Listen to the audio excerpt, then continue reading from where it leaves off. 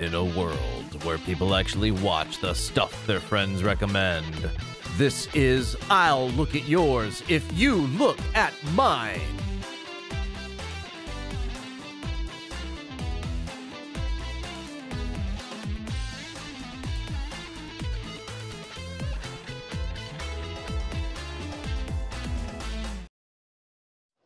Mandrake, Yes, Dad? have you ever seen a commie drink a glass of water? Well, no, I can't say I have, Jack. Vodka. That's what they drink, isn't it? Never water. Well, I believe that's what they drink, Jack, yes. On no account will a commie ever drink water, and not without good reason. Oh, yes. I can't quite see what you're getting at, Jack. Water. That's what I'm getting at, water. Mandrake, water is the source of all life. 7/10 of this Earth's surface is water. Why, do you realize that 70% of you is water? Oh, Lord. And as human beings, you and I need fresh, pure water to replenish our precious bodily fluids. Yes, Are you beginning to understand? yes. Mandrake. Mandrake, have you never wondered why I drink only distilled water or rainwater and only pure grain alcohol? Well, it did occur to me, Jack, yes. Have you ever heard of a thing called fluoridation? Fluoridation of water? Yes, I have heard of that, Jack, yes. Yes. Well, do you know what it is? No, I don't know what it is now. Do you realize that fluoridation is the most monstrously conceived and dangerous communist plot we have ever had to face? Well, I'm really swinging for the fences, trying to get this episode demonetized. Yeah, so he's probably the original Q conspiracist, right? But I'm convinced. I bet they put fluoride on our vaccines too. So eerily relevant to these unprecedented times. Maybe I was wrong when I said nobody could have seen this coming. We'll delve into this and more on today's very special episode. Greetings, lookers! Welcome to this edition of I'll Look at Yours If You Look at Mine. The podcast that's one part movie discussion, one part game show, where we never know what we're watching next. I'll be your host, Ben Mitchell, and you can find me on Twitter and most social media with the handle at RedHenMedia1. Look for that red hen icon. And there will be 4 episodes in Series 7, and our series theme is Oscar losers that should have won. Today we'll be discussing Dr. Strangelove, 1964, which is a black comedy war feature film that's currently streaming on ... nowhere for free. Oopsie daisy and uh-oh spaghettios. Great, I have to do this tap dance again. Seriously, though, we need this movie back streaming on every platform. It is too relevant not to be renewed in the public consciousness. It could save us all. We'll need to start with the closest target of opportunity. Now! Authorization, oopsie daisy spaghettios. Engage streaming initiative R. Yahoo! Jesus Christ. And I'm here with my distinguished co-hosts who are likely taking photos of the big board with their microfilm cameras, so we'd better join their conversation already in progress. Hey, gang. Hey. Hello, Ben. With us today, the provocative one, Mr. Devin Schwartz. I'm Devin Schwartz, and the game und on. Indeed. Good job keeping that gloved hand under control. I know how evil that can be. And my good friend, the incendiary James Pepe. Hey, it's me, James. And the women, they sense my power, but I deny them my essence.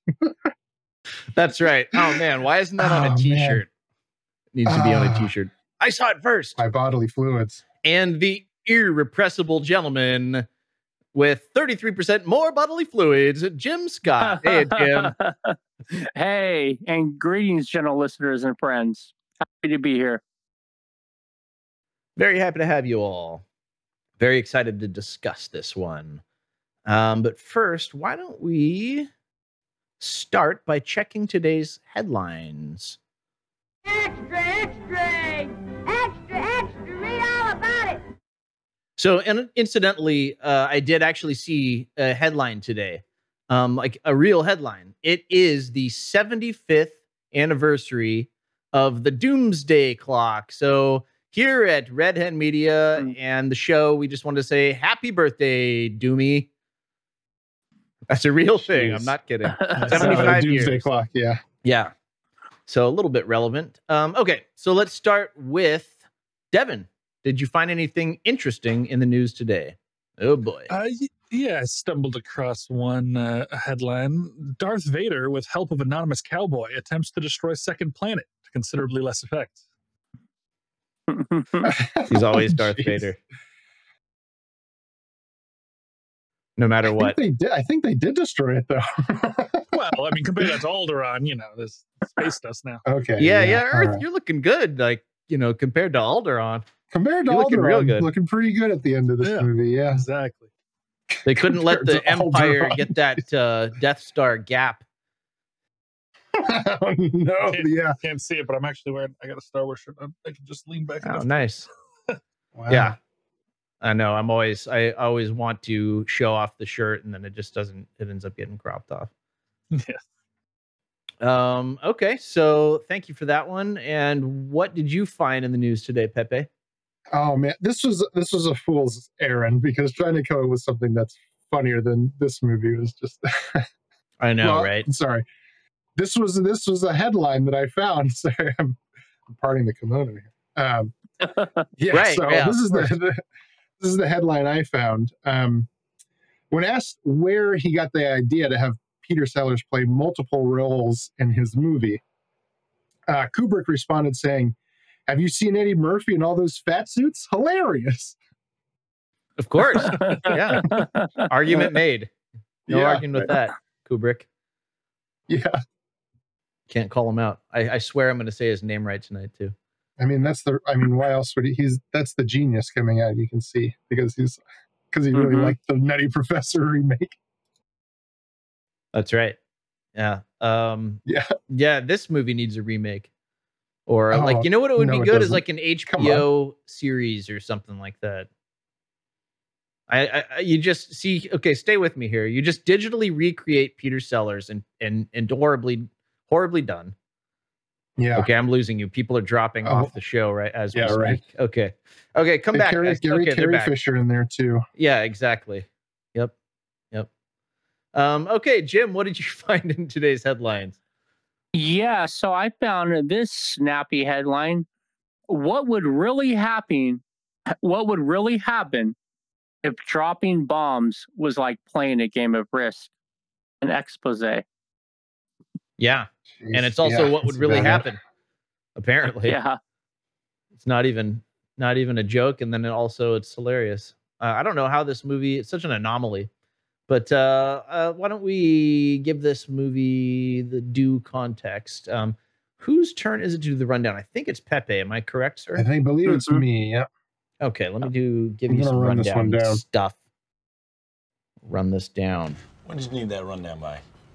As soon as possible. Okay. Just get it right. Yeah, gotcha. Of course. I'm gonna dive in to the rundown. I'll be exhausted because it's like a triathlon. Did you want to close this? Our boss, Charles Miner, just demanded a rundown, and Jim from the office just handed the dossier to our very own James Pepe. So why don't you take it away, James? All right. Yeah, so this movie called Dr. Strangelove, or How I Learned to Stop Worrying and Love the Bomb, came out in 1964, rated PG, but I think this is probably before the PG-13 rating because it sounds like a more appropriate rating for this movie. But the sort of premise of the movie, if you don't know, is a sort of renegade general orders a whole wing of bombers to drop their bombs on Russia in order to sort of force the president to basically commit and annihilate Russia in order to stop them from making a retaliatory attack. And if that doesn't sound funny to you, this movie is a comedy. But Right? directed by Stanley Kubrick, of course. The one and only. And when this movie came out, the skies were dark for all the stars were in the movie. Such names as Peter Sellers, George C. Scott. As Devin mentioned, Darth Vader is in this movie too. James Earl Jones. The great named Slim Pickens is in this movie too. And just a whole That can't be his real name actors. though, right? This is back when you just chose a name and just any old crazy name would actually be better. The crazier you went. Yeah, his name is like John George or something, and he had to change it for Hollywood because it's way too common. There was already a John George Smith working in Hollywood. Yeah, right. And as our theme dictates, this Lost. It was nominated for a number of Oscars. Didn't win any of them. Ouch. Yeah. So let's see. It was nominated for 5 Oscars: Best Picture, Best Actor, Best Director, and Best Writing. Oh, wow. Didn't win any of those. It lost its Best Picture bid to My Fair Lady. So a very different movie than this. Peter Sellers lost. Probably played better to the Academy crowd at the time. I imagine in the 60s there'd be a lot of holdovers from like the 40s that were in the Academy, right? 30s even. No? Am I mistaken? Once you win, you're in until you die, right? Like you get to vote. Oh, yeah, right. Maybe you're right. Yeah. Yeah, although this would have been like pretty close to like the Vietnam. I don't know. I always think of Hollywood as being so liberal that I can't imagine this movie ever losing. But yeah, maybe you're right. I hear you. Yeah. They had just come out of the blacklisting era too. The 60s were happening. So they're like, trying to speak truth to power and all that, right? Mm-hmm. Yeah. Yeah, so Peter Sellers didn't win. Kubrick didn't win. Kubrick, I think, famously never won a Best Director award, which seems insane to me. Yeah. And they just posthumously grant him that, please? Oh, I'm sure they must have given him by now like a Lifetime Achievement Award or something. I sure hope so. But also Kubrick wrote this too, based on a novel. But he didn't win for Best Writing either. As far as the sort of like critical reception of this movie, this is considered one of the best around. It's got an 8.4 on IMDb, which is an incredibly high score. As far as IMDb goes. Oh yeah, that's an A+. Yeah. On Rotten Tomatoes, the tomato meter ranks it at a 98, and the audience score ranks it at a 94. Solid, real high scores. Yeah. There's a lot of this movie's been out for a while, and because it enjoys such sort of fame and infamy, there's a lot of stories surrounding this movie. But one of my favorite ones that I found was about the ending. Kubrick, it's sort of, I don't know, I guess it's sort of become a sort of famous story now that Kubrick wanted to end the movie with them all having a pie fight in the war room. But he said that the actors couldn't keep from laughing when they were having the pie fight. So none of the takes he did were usable because he couldn't have them, because it was supposed to be like a serious pie fight, everything was supposed to be just very serious in this film. Otherwise it wouldn't have been funny, which is, I guess, ironic. Yeah. So he's quoted as saying, since they were laughing, it was unusable. And he also said later that that the pie fight scene, that it was such an utter failure. He said it was a disaster of Homeric proportions. He was probably really PO'd that it didn't work. Yeah. I can imagine. Yeah, being such a perfectionist. Mm-hmm. Yeah. Another interesting thing I found was that this movie was set to be released that the day that Kennedy was assassinated. Wow. It had some. Yeah, it had a few ripple effects on the movie, but I don't know if you guys noticed that there's the scene where they're in the bomber and Slim Pickens is listing off the things in their like go bag, you know? Yeah. And he says a fella could have a pretty fun weekend in Vegas with all of that. Mm-hmm. Apparently the original line was Dallas. So that was changed. Wow. Yeah. Yeah. Because of Kennedy, obviously. So they bumped didn't Kennedy, when was he assassinated? Was it in 1962? So this is the first screening of the film was scheduled for November 22nd, the day of the assassination. Oh, November 22nd, 1963.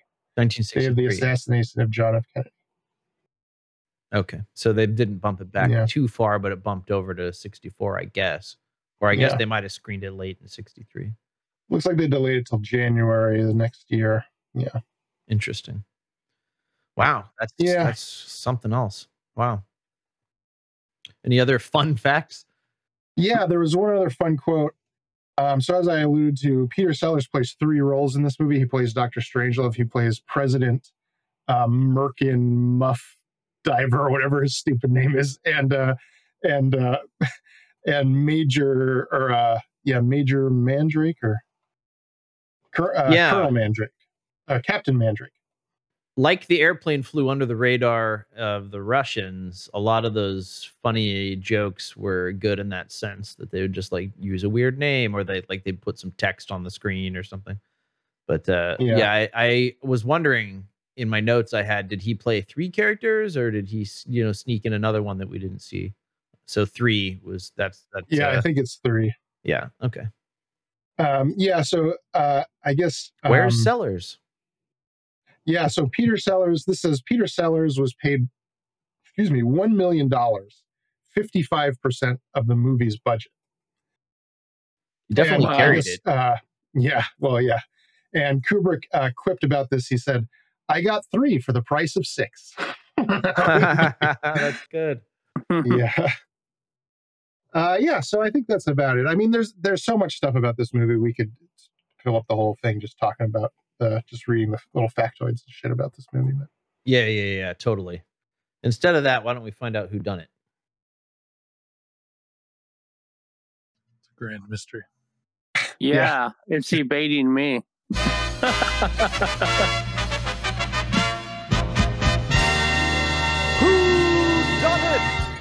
That's right. We've reached the portion of the show where we do something. Paged the script. We've reached. I don't want to do it wrong because I did it last 2 times. We've reached the segment where we guess and reveal who is responsible for this week's submission. The winner with the most correct guesses at the end of the series will win the very prestigious Who Dundee Award. Okay, so let's I guess I'm going to take a guess. I would guess James Pepe, who seems very excited and eager to talk about this. And I also can't choose myself. So Pepe. And I can't choose Devin. He's already out of the running as my red herring. So otherwise I would have gone Devin. Such a shame. Yeah, of course. Yeah. Makes all the sense in the world. Makes no sense, yet it makes all the sense. Yeah, so Devin, it wasn't you. Who done it? This is the most Pepe film that we have watched so far. This is pure Pepe. Distilled Pepe. Yeah, I will eat my headphones if Pepe did not submit this. Yeah. 180 proof. All right, Pepe. Everyone's going with you so far, but you can't guess for yourself. I'm sorry to say. So, who done it? I'm going to say this is Jim's movie for no good goddamn reason. Well played, sir. Yeah, that's like the equivalent of a quarterback spiking a football. Yeah, exactly. So, Jim Scott, was it you, or do you think somebody else done it? So just like you all have been alluding to, this really is like playing, the game of Clue. And right at the beginning, before searching any rooms, you're like Colonel Mustard candlestick in the library and being right. Pepe, you've often talked about how you love Kubrick, put him on a pedestal of gold and glitz. It's definitely you. Okay, I'm just going to play this. That is correct. I'm pretty confident. Wow. But Pepe, did you done it? Let's just get this cleared up before I do my next. Man. Guys, my bodily fluids. Yeah, it was me. This is in regards to your bodily fluids. Oh no. You know what? She's just mad that she senses my power and I deny her. That's right. She senses your power. God. All right, sir.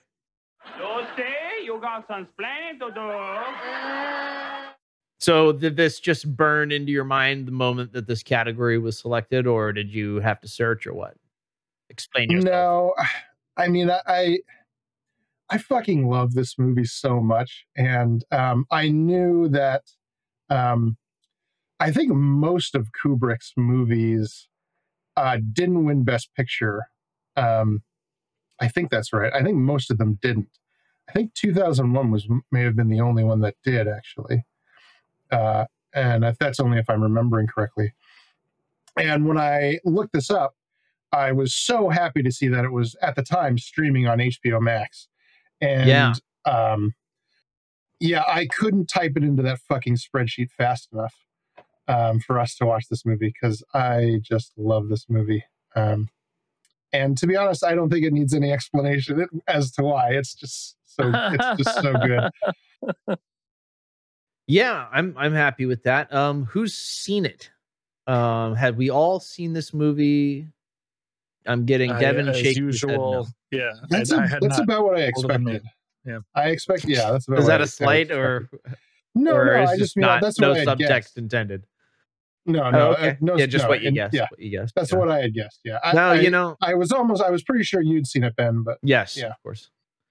Yeah, I had, but not for a really long time. So it was really refreshing and with new eyes, and got a lot out of it, and can't wait to talk about it, et cetera, et cetera. So I think good choice would be a positive indication from me.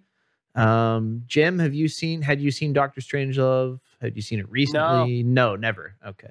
Never. Interesting. I do. First impressions, guys? Had you guys heard of it at least? Did you know the name of this movie? I think I have heard the word Strangelove before, but I did not know it was a Kubrick film, didn't know anything about it.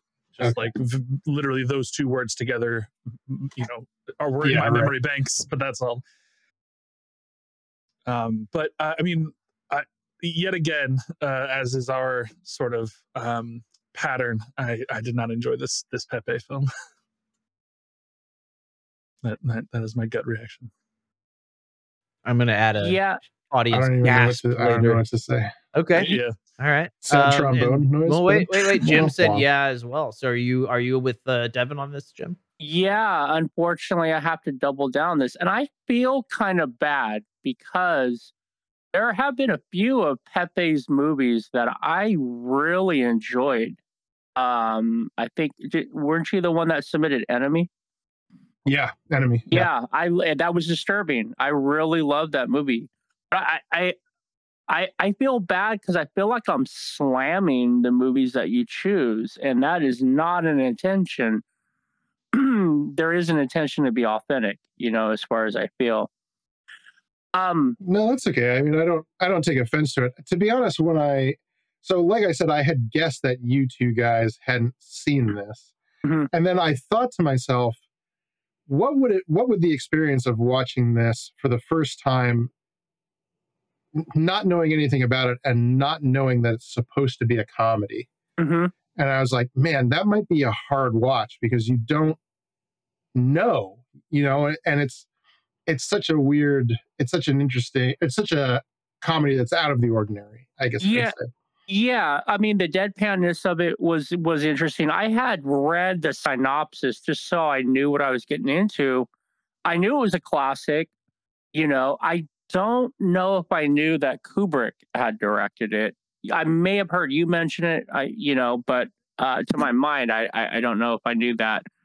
And finding it that funny. It is definitely along the era. For the time period, there was Cold War and it was definitely going in high swing. And Big time, it's an us versus them. And, some of the, the hydration, Russians don't drink water. They drink vodka. And I remember hearing that in elementary school. People would say that actually, but all these far-fetched because when we were in elementary school, the Cold War was still active. Yeah. And, all of these bizarre things that are believed about the other, I can see where that has a comedic element to it. Them having fights in the war room. We don't have fights in the war room. I can see where that is a comedic element.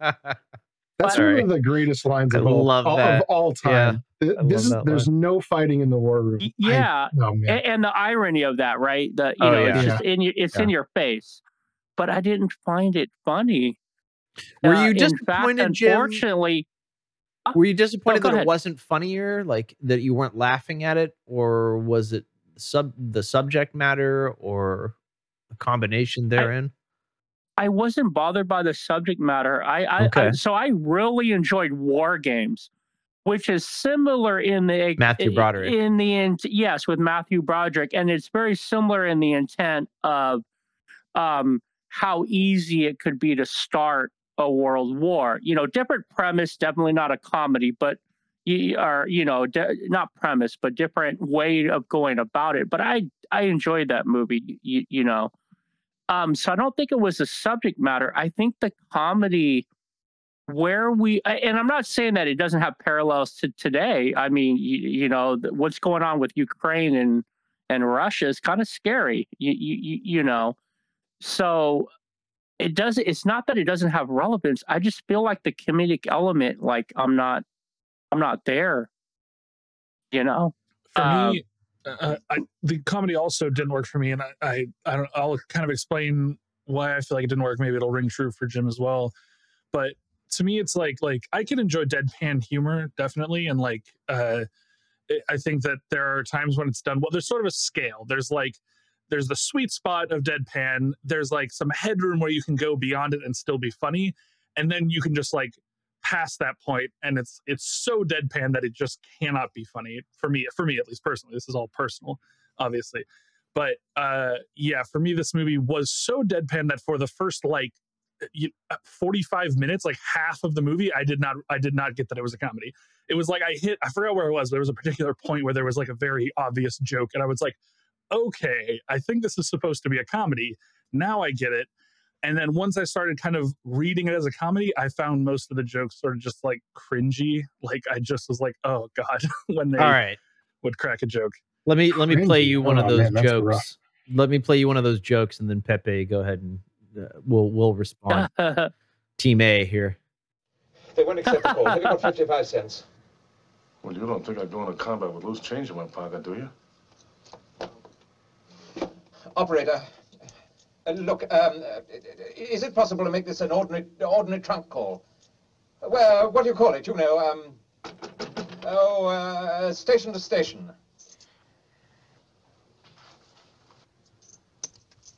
Oh, blast. I'm still 20 cents short. Operator, hold on. I'll try and keep you a second. Colonel, That Coca-Cola machine. I want you to shoot the lock off it. There may be some change in there. That's private property. Colonel, can you possibly imagine what is going to happen to you, your frame, outlook, way of life, and everything, when they learn that you have obstructed a telephone call to the President of the United States? Can you imagine? Shoot it off! Shoot with a gun! That's what the bullets are for, you twit! Okay. I'm gonna get your money for you. But if you don't get the President of the United States on that phone, you know what's gonna happen to you? What? You're gonna have to answer to the Coca-Cola Company.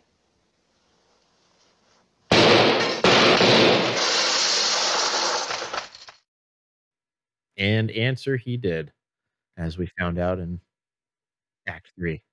I'm glad you played that clip, Ben, because that actually is, I'm remembering now as you play it, that is the only time in the movie that I laughed, is when he says, you'll have to answer the Coca-Cola Company. That part got me to laugh.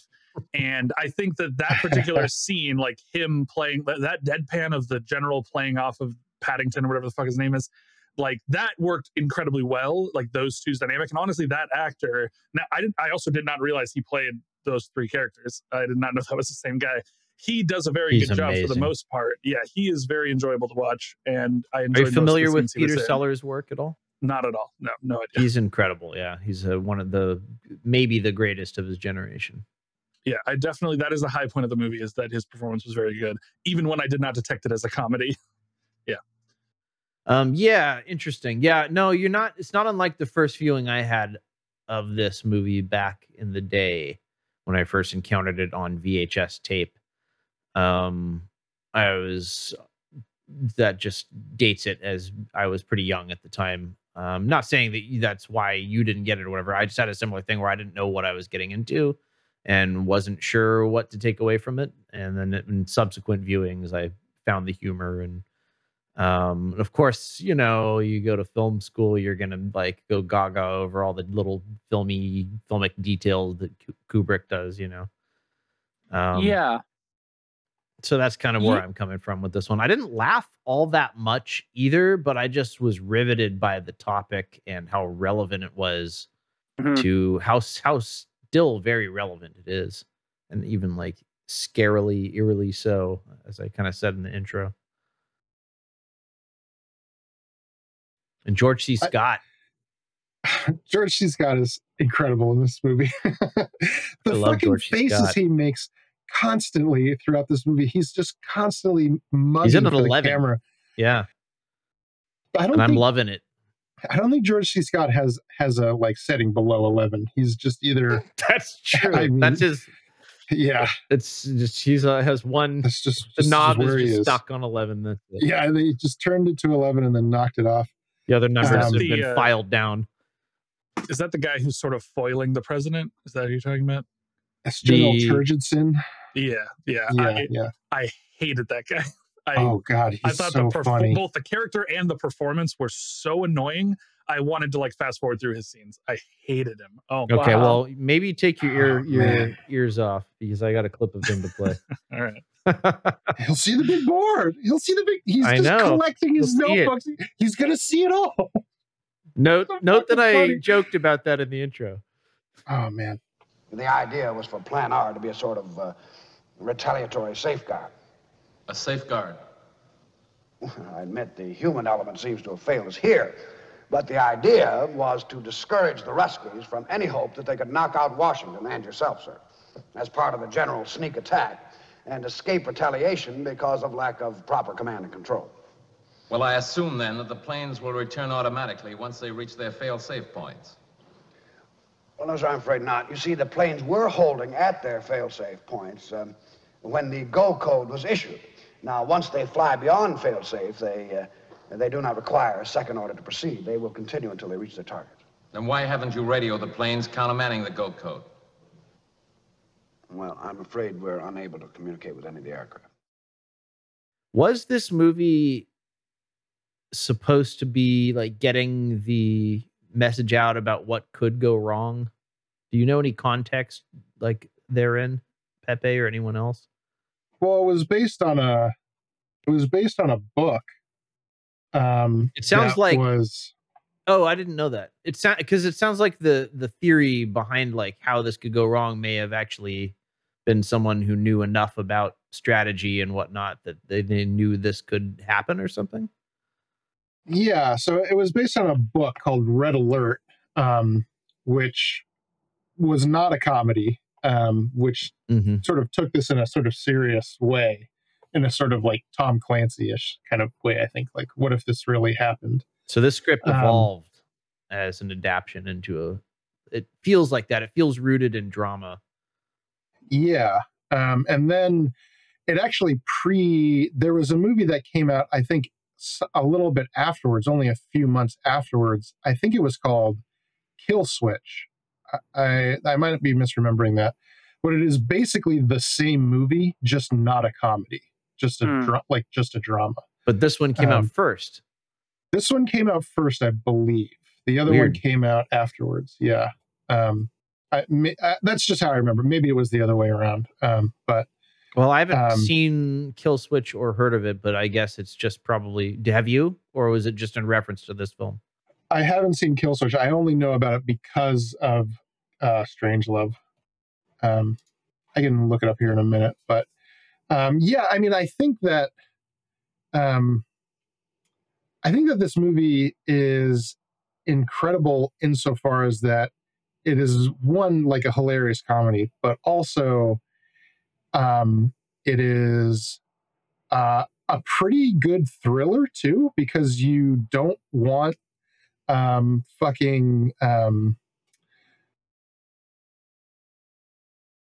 Sorry about that. Yeah, okay. Loud bang. Yeah, it's all right. Yeah, it's like a pretty good suspense thriller too, because you are rooting against Slim Pickens the whole time. The guy, the plane crew who are like going to drop the bomb, and you know what the stakes are, right? If they succeed, the world ends. You know, and yet they persevere heroically. Right? Yeah, yeah. The president, I think, refers to it at one point as initiative. It's initiative. George C. Scott was like rooting for him like a 10-year-old who loves G.I. Joes. Oh God. You know, and then he kind of came to the realization too that they could succeed. And then he kind of calculated that, you know. I love that. That scene, the scene where the president asks him like if they have any chance to make it, and he's like, yeah, goddamn right they have a chance to make it. They're gonna fly in there. He's so excited. And then he's just like, oh no. They do have a chance. That's so funny. And that's terrible. He's such a blowhard. Oh man, he's such an idiot. Totally. He was the one that played Patton, right? The original Patton. Yes, he played Patton. Yes. Yeah, which is a different role than this one, but very much red-blooded, pro-military American. You know, that whole that's a whole archetype. It's like a very similar role, but he played it straight in one, and he played it for laughs in the other, which is and to the other. Yeah. And I feel like I don't feel the tension just because of the comedy, even though the comedy didn't work. You know, the comedy kind of drew away from, you know, I don't think they're going to work. You know, they're going to do it. They're kind of bumbling. You just had the feel that Slim Pickens and his crew are kind of bumbling. And I can see where, you know, there was a thriller element, because there was a point where, you know, they were trying to, you know, they're like, can we communicate with them? Well, no, they changed the, you know, so they wouldn't get,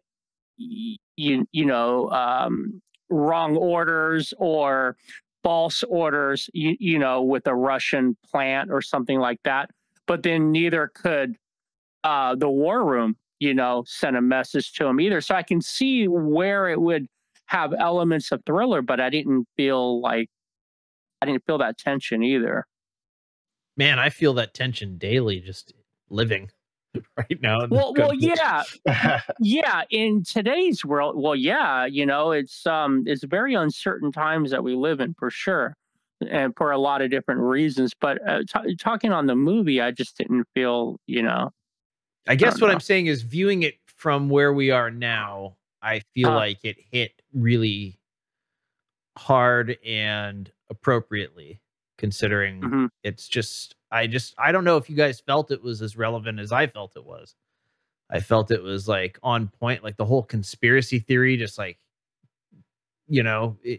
threatening the world. I thought that was very on point to what we're dealing with today. And it just really drew me in, like that aspect of it. And I got some laughs in there too, but similarly to Jim, I think that the comedy kind of kept me from feeling any of that. I do think I was almost more interested in this film before I noticed that it was a comedy, because I thought it was sort of the sort of message I detected from it that I thought was kind of the direction was sort of obviously an anti-war one that was sort of like very anti-war, in that it was essentially saying that, like, it doesn't matter if you have humans or computers controlling your doomsday, it's both are equally bad. That the men in the war room are just computers, because once they give the order, it is just as bad as turning on the doomsday device, because that's sort of the comparison, because the Russians have this doomsday device that will initiate automatically and cannot be stopped, and the Americans have this general who can be initiated automatically and cannot be stopped. And it's like this equal thing where, like, it doesn't matter if you have men or computers, like, men are computers, that they're just going to create war. And I thought that was a really interesting message, but that's not but that's not really what the movie's saying. That's not the point. I don't think. I think it's just going to be funny. I kind of thought it was. I thought it was supposed to be. That's exactly the point they wanted you to take away. So I'm surprised that you think that wasn't the point. Pepe, do you think that was the point? Do you think there was something else? Well, I think that. I mean, I think that this movie has a lot to say. I going into it, when I picked it, I didn't expect it to be as relevant now as I sort of recognized it when I was watching it. But yeah, I think this is an anti-war movie by all accounts. Yeah, and I think it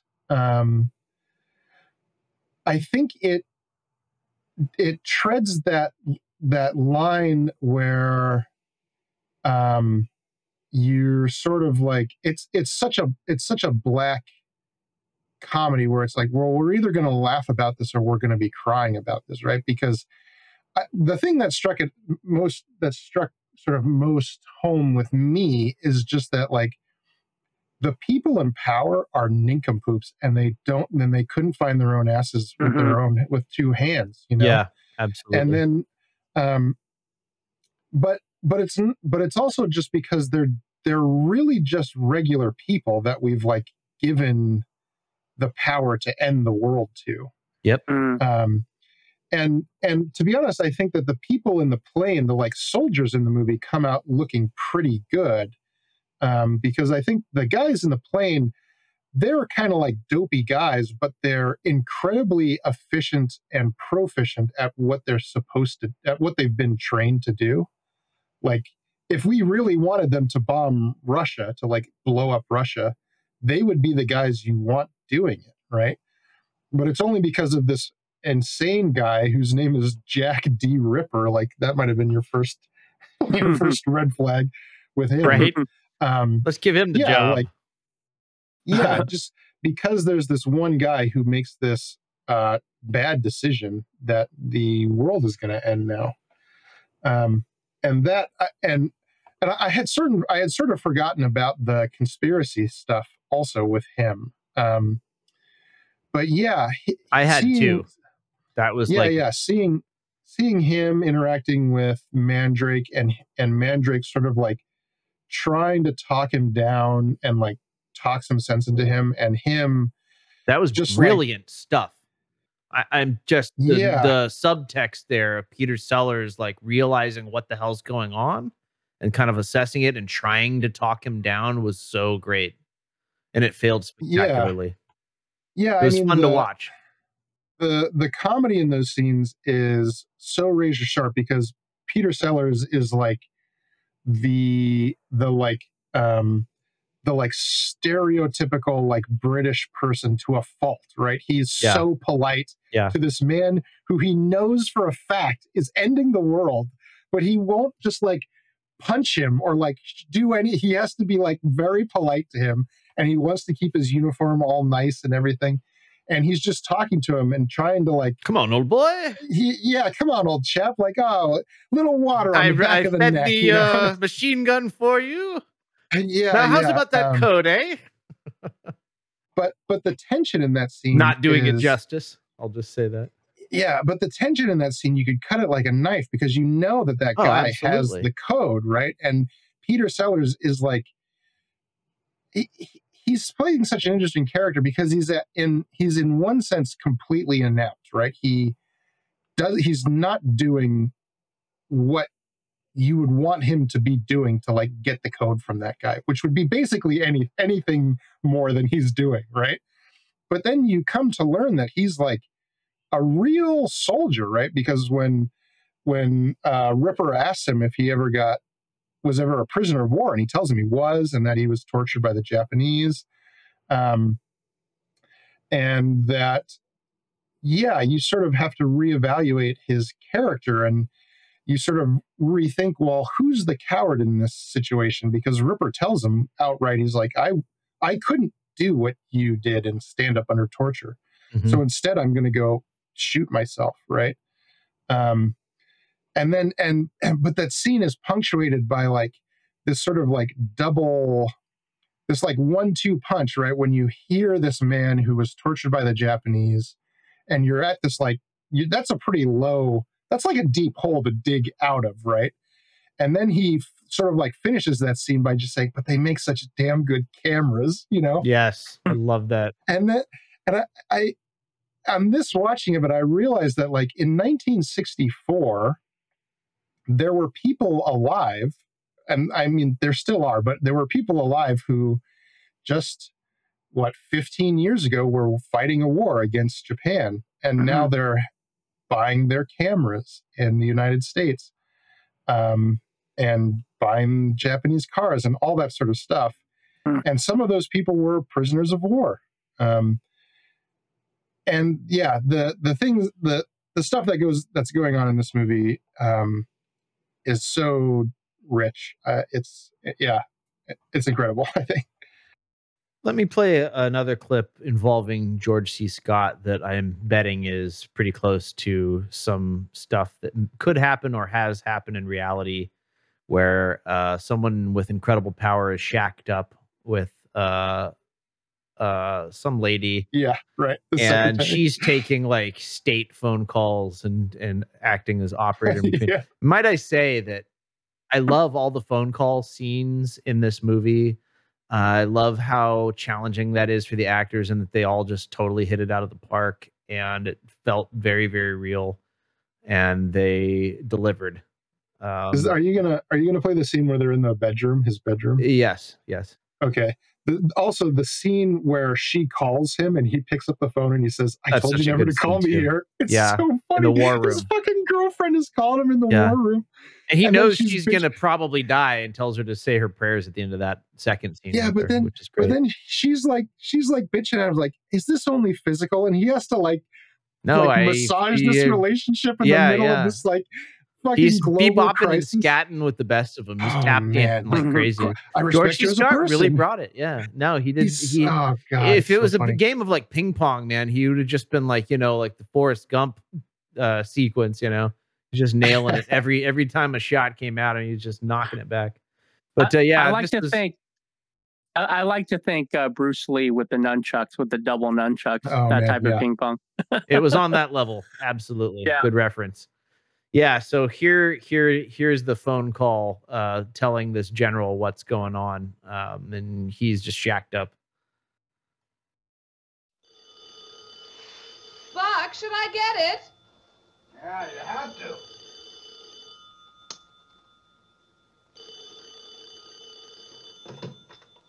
Hello? Oh, yes, General Turgidson is here, but I'm afraid he can't come to the phone at the moment. Well, this is his secretary, Miss Scott. Freddie, how are you? Fine, and you? Oh, we were just catching up on some of the General's paperwork. Well, look, Freddie, he's very tied up at the moment. I'm afraid he can't come to the phone. Oh, just a minute. General Turgidson, a Colonel Puntridge calling. Tell him to call back. Freddie, the General says, could you call back in a minute or two? Oh, he says it can't wait. Find out what he wants. Freddie, the thing is, the General is in the powder room right now. Could you tell me what it's about? Just a second. Apparently they monitored a transmission about 8 minutes ago from Burpelson Air Force Base. Right. It was directed to the 843rd Bomb Wing on airborne alert. Yeah. It decoded as wing attack, plan R. Tell him to call, what's his name? Base Commander, Ripper. I have to think of everything on. The General suggests you call General Ripper, the 843rd Base Commander.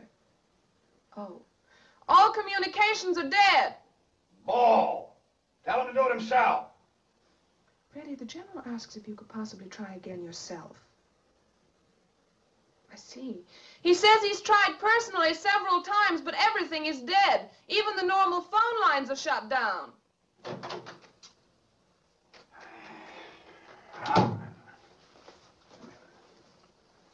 Fred? Buck. What's it look like? Yeah. You can't see it, of course, with the audio, but the scene is actually beautifully staged with some mirrors and stuff as well to kind of show where he comes from and stuff. Nicely done, Kubrick.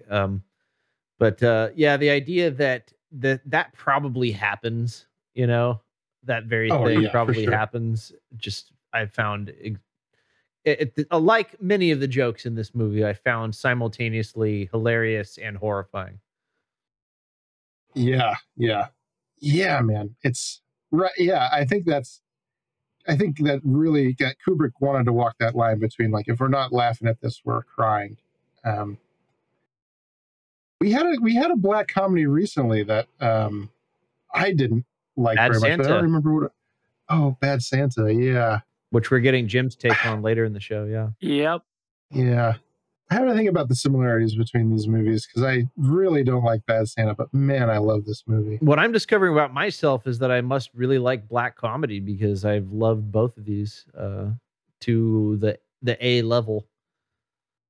Yeah. That speaking of the phone scenes, though, the phone call the president takes with Premier Kissoff. Kiss off, I love that. Yeah. I'm sorry too, Dimitri. Oh no, I was going to play that next. Sorry. Yeah. Let me just jump into that. I won't ruin it then. Я должен его прибавить. Да. Хорошо. Понятно, товарищ председатель. I've done as you asked. Be careful, Mr. President. I think he is drunk. Hello? Hello, Dimitri. Listen, I can't hear too well. Do you suppose you could turn the music down just a little? Oh, that's much better. Yes. Fine, I can hear you now, Dimitri. Clear and plain and coming through fine. I'm coming through fine too, eh? Good, then. Well, then, as you say, we're both coming through fine. Good. Well, it's good that you're fine, then, and I'm fine. I agree with you. It's great to be fine. Now then, Dimitri, you know how we've always talked about the possibility of something going wrong with the bomb. The bomb, Dimitri. The hydrogen bomb. Well, now, what happened is one of our base commanders, he had a sort of, well, he went a little funny in the head. You know, just a little funny. And he went and did a silly thing. Well, I'll tell you what he did. He ordered his planes to attack your country. Well, let me finish, Dimitri. Let me finish, Dimitri. Well, listen, how do you think I feel about it? Can you imagine how I feel about it, Dimitri? Why do you think I'm calling you? Just to say hello?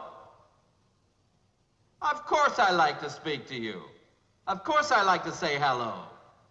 Not now, but any time, Dimitri. I'm just calling up to tell you something terrible has happened. It's a friendly call. Of course it's a friendly call. Listen, if it wasn't friendly, you probably wouldn't have even got it. A, I've talked to many drunk people over the phone, and B, the idea that this is probably about how some of these phone calls actually go behind closed doors is also, it gives me chills and makes me want to laugh at the It same has time. it has the peel of truth to it, such a ring Sure of does. truth. It's, oh God.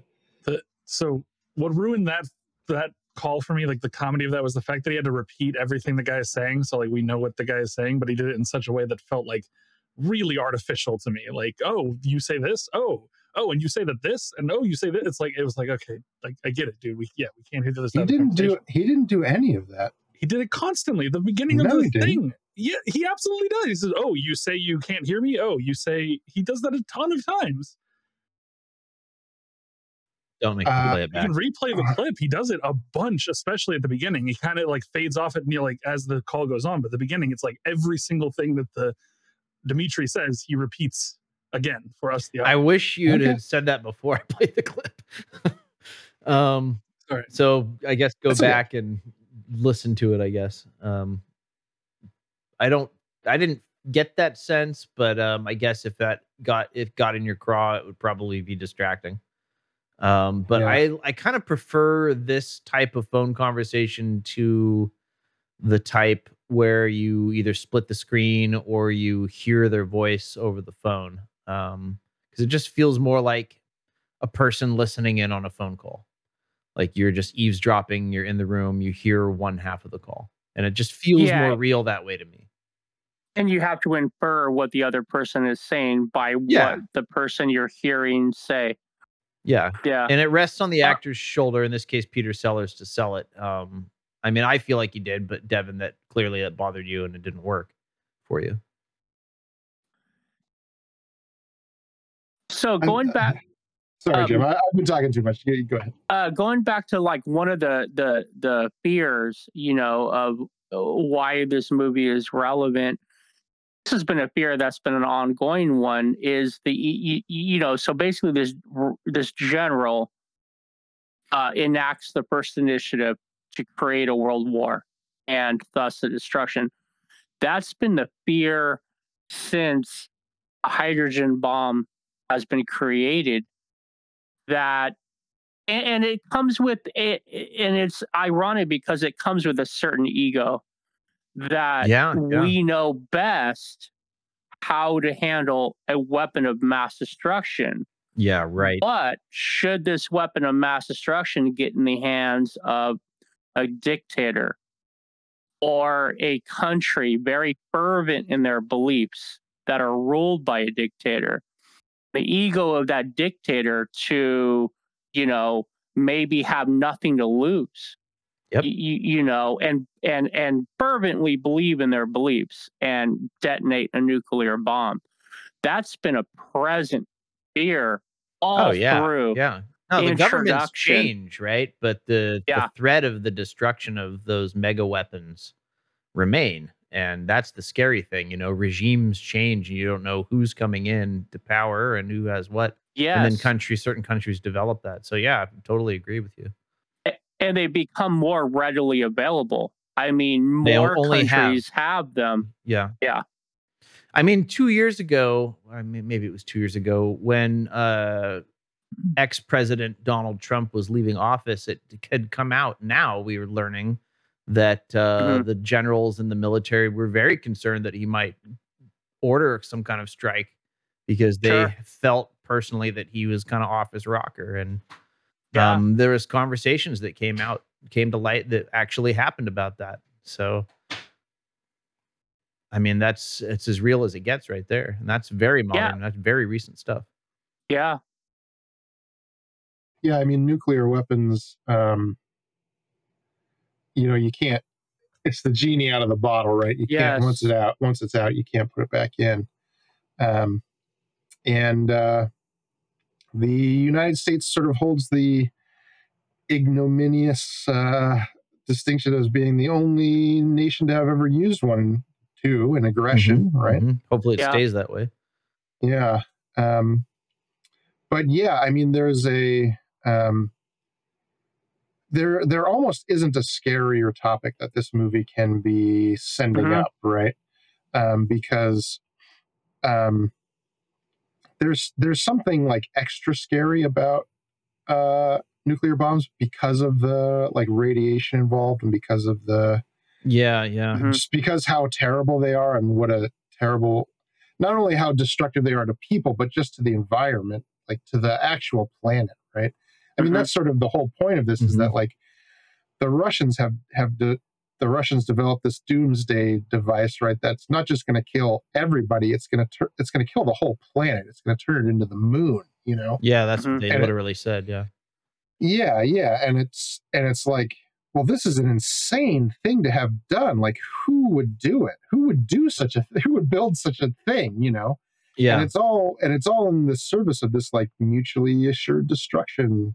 Yeah. Which Dr. You know? Strangelove explains. And obviously he's like an ex-Nazi who is still very much right. Yeah. That Who got idea fucking that looming proper- that maybe we adopted some evil that we should have left well enough alone or something was Yeah, kind of right. there maybe. Yeah, and that kind of evil is, you know, that type of ability to destroy. It can only go one of two ways. It will either be somebody will use it and we're doomed, or at the very least, we're living very differently and there's a lot less of us. Or nobody uses it because it's the ultimate stalemate because you always have that option. So no matter who is, you know, in office or running any of the countries, you know, in the world, they're crazy, but they're not that crazy. You know, Yeah. Let's hope that's that the only continues. two ways that I can see this play out in our own, you know, our own world, divorced from the movie. Yeah. And it's still a very, very scary thing because countries are coming up with other methods of warfare because nuclear warfare is so destructive. You know, they're advancing biological warfare, they're advancing chemical warfare, you know, and the only differences are that those warfare can kill people, but they don't do as much damage to the planet. It's not like a permanent undoable thing. It's just Yeah. expendable people. To Yeah. Pepe's point about this being like a dark or a tough topic, there, if you think about like, that's why I wanted to know if that other movie was successful or good, if you knew, because I wondered like, you know, is this subject so tough to take that you need the kind of spoonful of sugar for the medicine to go down, or if these other movies that touch on these subjects can be successful without the comedy element. Yeah, so I was able to Google this up. The film is actually called Failsafe, and it came out in October of 64, so a few months before.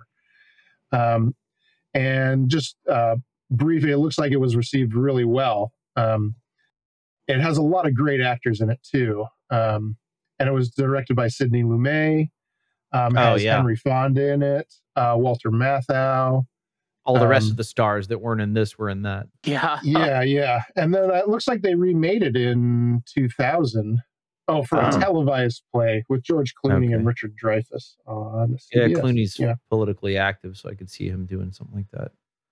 Yeah, so I think this movie, I don't think it got nominated for anything, but it did well. I mean, and if you got Henry Fonda, Walter Matthau, and all, you know, and well, there you go. I guess you can tackle the subject as well as from different angles or whatever. But this one is unique in that it does treat the subject of war with comedy. But I guess I can think of other movies that maybe even from this era that was Catch-22 in the 60s. Can someone look up when Catch-22 came out? Because that was a black comedy about war as well. And that did very well and was highly acclaimed. And then, of course, that was 61. I'm just thinking of MASH. Oh, so before. Yeah, MASH. Okay. And MASH was after this. So yeah, I guess like the whole like black comedy with war, the gallows humor, I guess it was probably invented in war, right? The gallows humor type of approach. Well, you also have, what was it? Was it Tropic Thunder? That was sort of a comedy war movie. Yeah, definitely. Yeah. With a twist. Yeah. Yeah, so I guess that's a proven commodity. Well, I would even posit that black comedies are necessary to bleed off some of the tension that's in the zeitgeist. I mean, Man, well said. we touched on this before, but it's why we watch movies about disease, while we're being locked Yeah, down. right. Yeah. It's a way to deal with it because in the back of your mind, this is talking about a real thing, but it's a fictional narrative, and it is a type of catharsis that you get. And I would say that these kind of movies and books and medium is necessary, because the tension can get too real and it become too much. It's also like in a smaller scale in a movie, if you have a very dark moment, you will tend to see the writers follow it up with a lighter moment. Hopefully something that makes you chuckle to kind of break that tension and lessen it. I think this movie also might be the one exception to the rule of you can't make an anti-war movie. I think this movie might be the only exception to that. I don't think anyone could watch this movie and be like, "Oh yeah, I want to be like that guy." I think it does such a good job of like being or not glorifying the things that are going on in any way. I don't think anyone could take take anything from this movie and think about it in that way. I mean, there's so many anti-war movies out there, but the characters in them are often, you get these, like even like Apocalypse Now, right? Like you get these guys in this movie who are like pretty cool, badass kind of guys, and if you look at them and be like, I want to be like him. Captain, what was the captain's name of the helicopter? I just watched the damned thing like 2 months ago now. Of the helicopter? The helicopter command. I forget it. Yeah. Colonel Kilgore. Yeah. Okay. Yeah. Exactly. Like him. Yeah. You can spot guys like that in Apocalypse Now and Platoon. Even in Platoon, like you might be like, well, I identify with shit. Yeah. I don't remember his name now. The actor who played the Green Goblin. What the hell was that guy? Willem Dafoe. Willem Dafoe. You might even identify with guys like him in that movie who are sort of on the more sort of like not rah go America side of that movie. But in this one, I don't know. Who would you pick? I mean, they're all such buffoons and idiots. The British guy is the only. He's the but hero. Even he is so like impotent. Nobody lived up to what they needed to do to save the day. They all just kind of missed each other. Oh yeah, root that when you pull it up, it cries. Like he's just a whiny baby. Interesting. Yeah. Yeah. They have a terminology to describe that sort of communication where you're like underneath someone's charge and you speak in terms that aren't direct to try to coax them towards what you want them to do. And I don't recall what it's called, but it ended up being a problem for Korean Airlines, and they kept like losing planes because in their culture at the time, they weren't allowed to speak up as a co-pilot, and they wouldn't point out problems that the captain was, or mistakes the captain was making, and planes would go down. So they had to retrain them not to communicate like that British officer in this movie did and be more direct. So kind of interesting stuff as far as communication theory goes. I wonder if they knew what that was called at the time, or if that was kind of a newer. I suspect it was some kind of newer thing that they came out with. I think it happened in the 90s here. So it was like a retraining. But I wonder, because the military is kind of like that, I wonder if that kind of mistake happens where you're just like, I'm not going to tell the drill sergeant or whoever's my CO what's up, you do it. Yeah. Well, he's an interesting character too, because when he realizes at first what's going on, he says it's my duty to issue the abort codes. Yes. And then, but he's foiled by like one locked door, right? Yeah. Right. And then he also then realizes that he doesn't have the code. And so he just goes back to Ripper and goes, asks him, like, do you have the key and the code handy? Like, yeah, he's just going to hand it over to you. Oh boy, do you have the key and the code handy? Yeah, like expecting, expecting him to be the like, rational sure, thing to yeah, happen. like, what was I thinking? Yeah, here right, we go. exactly. Yeah, well, that kind of describes me sometimes. I'm just totally taken aback by the lack of just common sense with things sometimes, So I get it, but yeah, he might have fought harder as well if we wanted a hero. I guess there wasn't really a hero because this wasn't really a story so much as a tragedy, right? Everyone dies. Yeah, it sure does seem like a tragedy. And the structure is probably thus,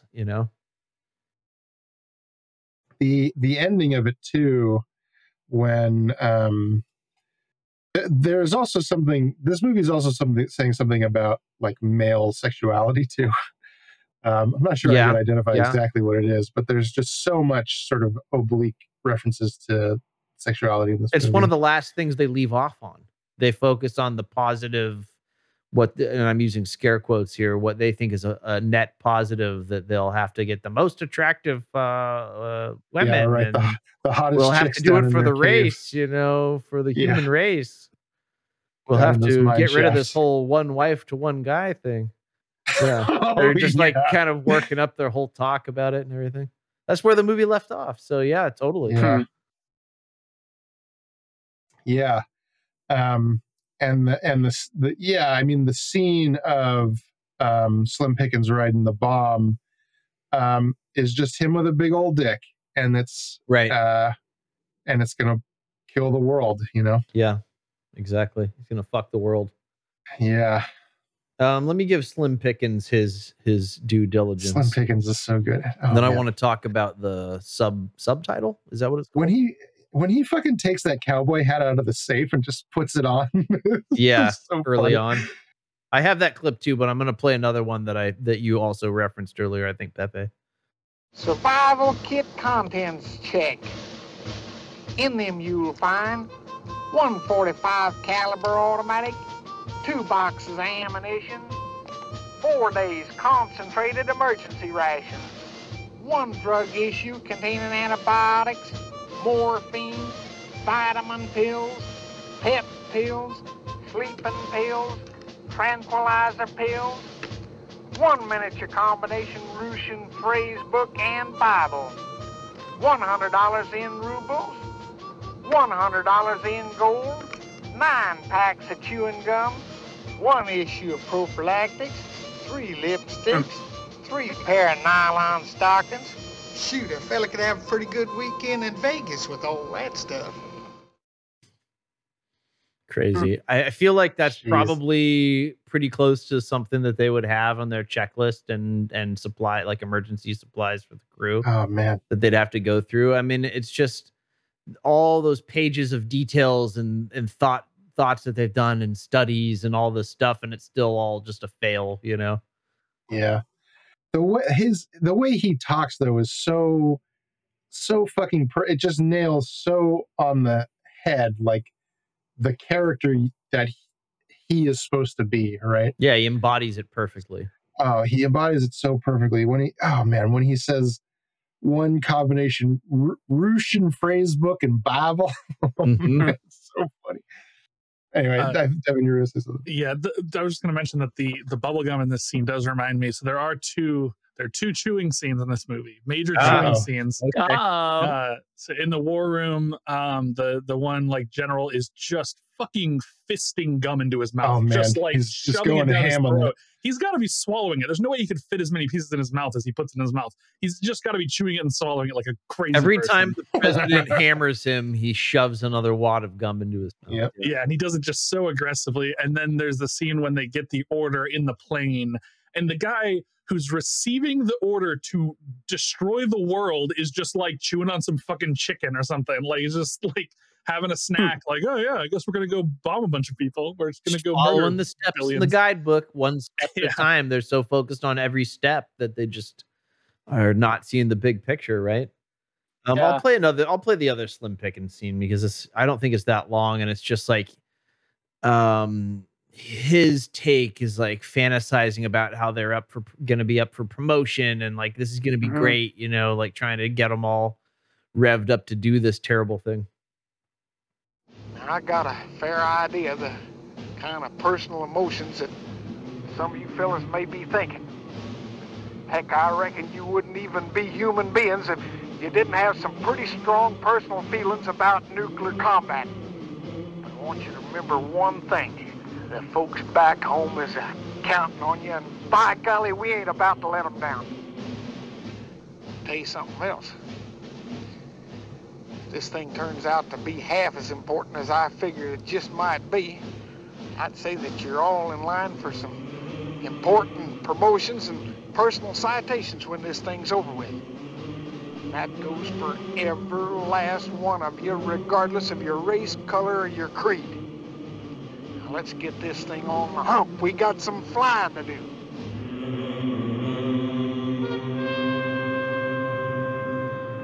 Man, I love every scene on that airplane. Every single scene. It's so cutting when he says, regardless of your race, color, or creed. It's just like, yeah, the United States is ready to give you a commendation for murdering all of Russia, regardless of your race, color, or creed. It's just like, fuck, dude. Yeah,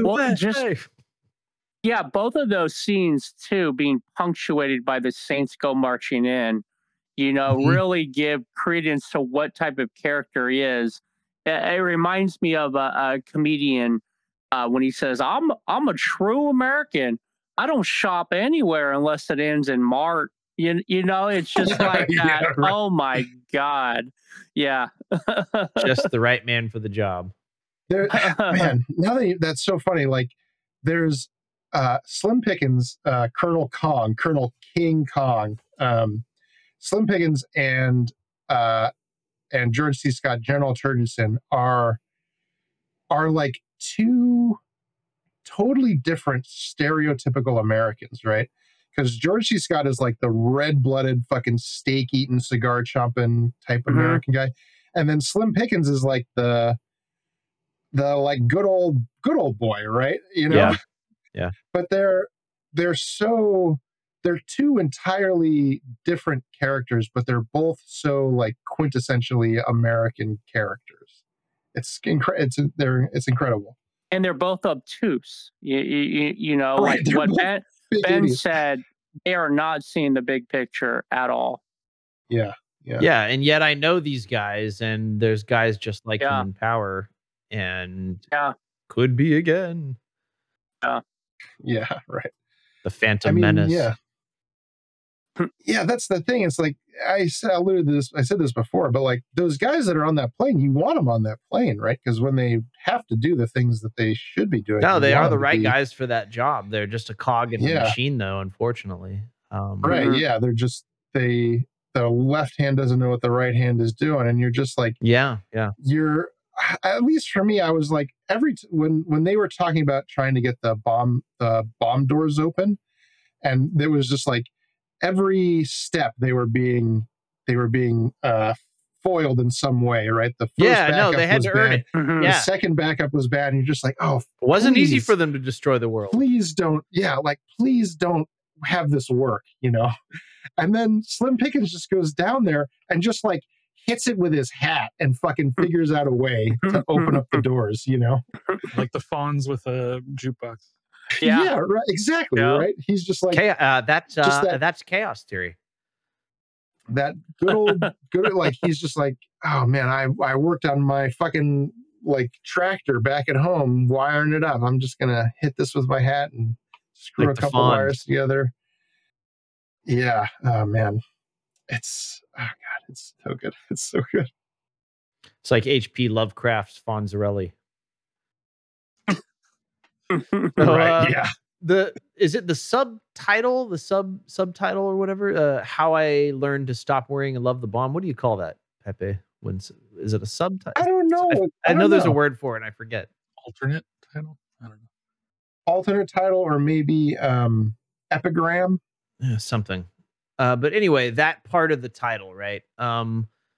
How I learned to stop worrying and love the bomb. That doesn't really play out because the whole world gets destroyed. So it's not really about lessening the worry. Is this title written from like maybe Strangelove's perspective? Did he write it? Is that why he doesn't worry because he doesn't care? Or somebody else? Or what does that mean to stop worrying? Who stopped worrying and why did they stop worrying? I want to know. We need answers. I also thought naming the initial title, Dr. Strangelove, naming it after him when, like, from my perspective, that character's not that important. Like, it only has a couple lines. Comes in like end of Act 2, beginning of Act 3, I think.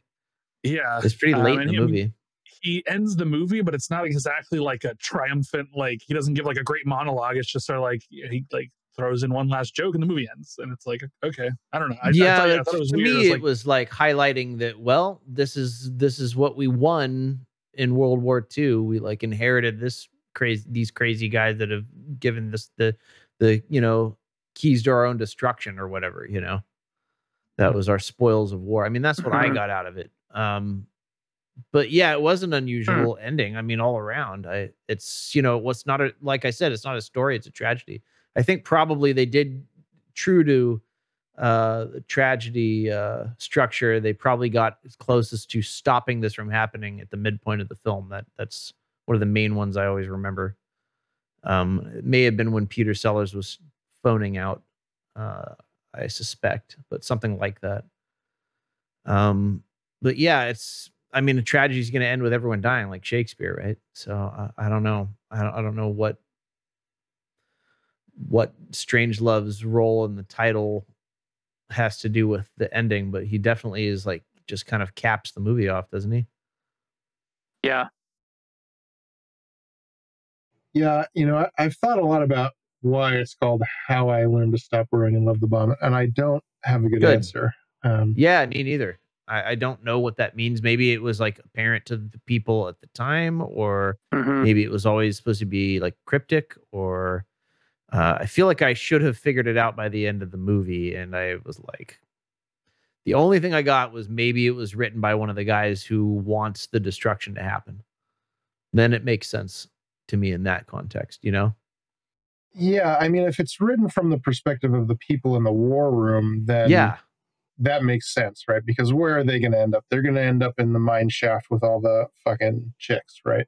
Yeah, exactly. That was their fantasy they left off. So that's how they stopped worrying and grew to love the bomb, right? But it seems like they already loved the bomb, just to like play devil's advocate. Right. Yeah. So I don't know. Yeah. I don't know. I mean, loving the bomb is a strange thing to love. I see what you did there. Yeah. Yeah. Well, I guess that maybe that plays into it too, right? Yeah, it is odd that they named the movie Dr. Strangelove, but to my mind, he does loom sort of large in the movie, and he does get the last word when he is sort of miraculously healed at the end, presumably so that he would be allowed to go into the mine shafts with them, or at least that's sort of how I took it. But yeah, I mean, Ben, like you said, having this sort of like obvious Nazi in the war room that got, Project Paperclipped or whatever it was over after the war. Which is real, just for those that aren't aware. In case you're not aware. Yeah. Very real. That's real shit. Yeah. Yeah. Advising the president. Wait, what's that? What were you saying? What's real? Project Paperclip. Basically, between Russia and America, we got to Berlin almost at the same time. The Russians got there a little bit first, but by the time we both occupied Berlin after World War II, it was like we raided all the Nazi technology and scientists, and we just grabbed them up, forgave them for any wrongdoings, and used them. So part of the point, I think, of this movie was this is the legacy of taking the war plan, the Nazi kind of war plans or technology. Like this will be the legacy of doing that. Maybe it was a mistake. Maybe we shouldn't have done that. Oh, I see. I see what you're saying. I think that's what they were trying to say with that. I don't know. Not 100% sure, but that's what I got from it. Like, this is your legacy for doing this. You shouldn't have done it. Yeah. I don't know if that's true or not, but No, I mean, I think it clearly is. And I mean, like, not only is he such an obvious Nazi, but like they almost personified the half of him that is a Nazi with that, like the black glove and it like constantly attacking him. yeah, very Luke Skywalker. Yeah. The only other thing I can think of as far as the title goes is that perhaps it's from General Ripper's perspective, because he seems to have stopped worrying and loves the bomb because it can, to his mind, bring peace on Earth and purity of essence, or whatever the fuck that means, you know. Purity of the bodily fluids. Yeah. But I mean, everything in this movie is a double entendre. I know, and that's why meanings, you know. That's why I asked, because it seemed like a lot of thought was put into that title. So it seemed like worthy of trying to take a crack at deciphering. Yeah. But there's unless someone, maybe it's a cue for the first person to write into the show. Let's hope for that. There we go. From Estonia, there you go. an Estonian who knows better. Oh man, an Estonian. I have many things to say about this Dr. Strangelove. Yeah, right. So the other joke about Dr. Strangelove's name is there's a scene where General Turgidson asks the guy, he says like, Dr. Strangelove, that's no Kraut name, you know. Right. And then the guy says some German name, and apparently the name he gives is just the German for Strangelove. Yeah. Oh, that was lost on the actor or the character. I mean, it was lost on me too. That's funny. I'm glad you pointed that out. That's pretty great. If you speak German or know better, that joke would land. Yeah, right. He just made his German name into English. What? I just translated it. Yeah, right. Had they bothered to ask him, that's pretty good. Yeah. I have one more clip if we want to do it. One more clip before we. Do you have the no fighting in the war room clip? I That's don't, my favorite. and I don't have. That's okay. I don't have Strangelove, strangely enough. But I do have one more clip that's kind of like speaks to the craziness of it all and the conspiracy theories that still threaten our grand republic. Mandrake, do you recall what Clemenceau once said about war? No, I didn't think I do, son. No. He said war was too important to be left to the generals. When he said that, 50 years ago, he might have been right. But today, war is too important to be left to politicians. They have neither the time, the training, nor the inclination for strategic thought.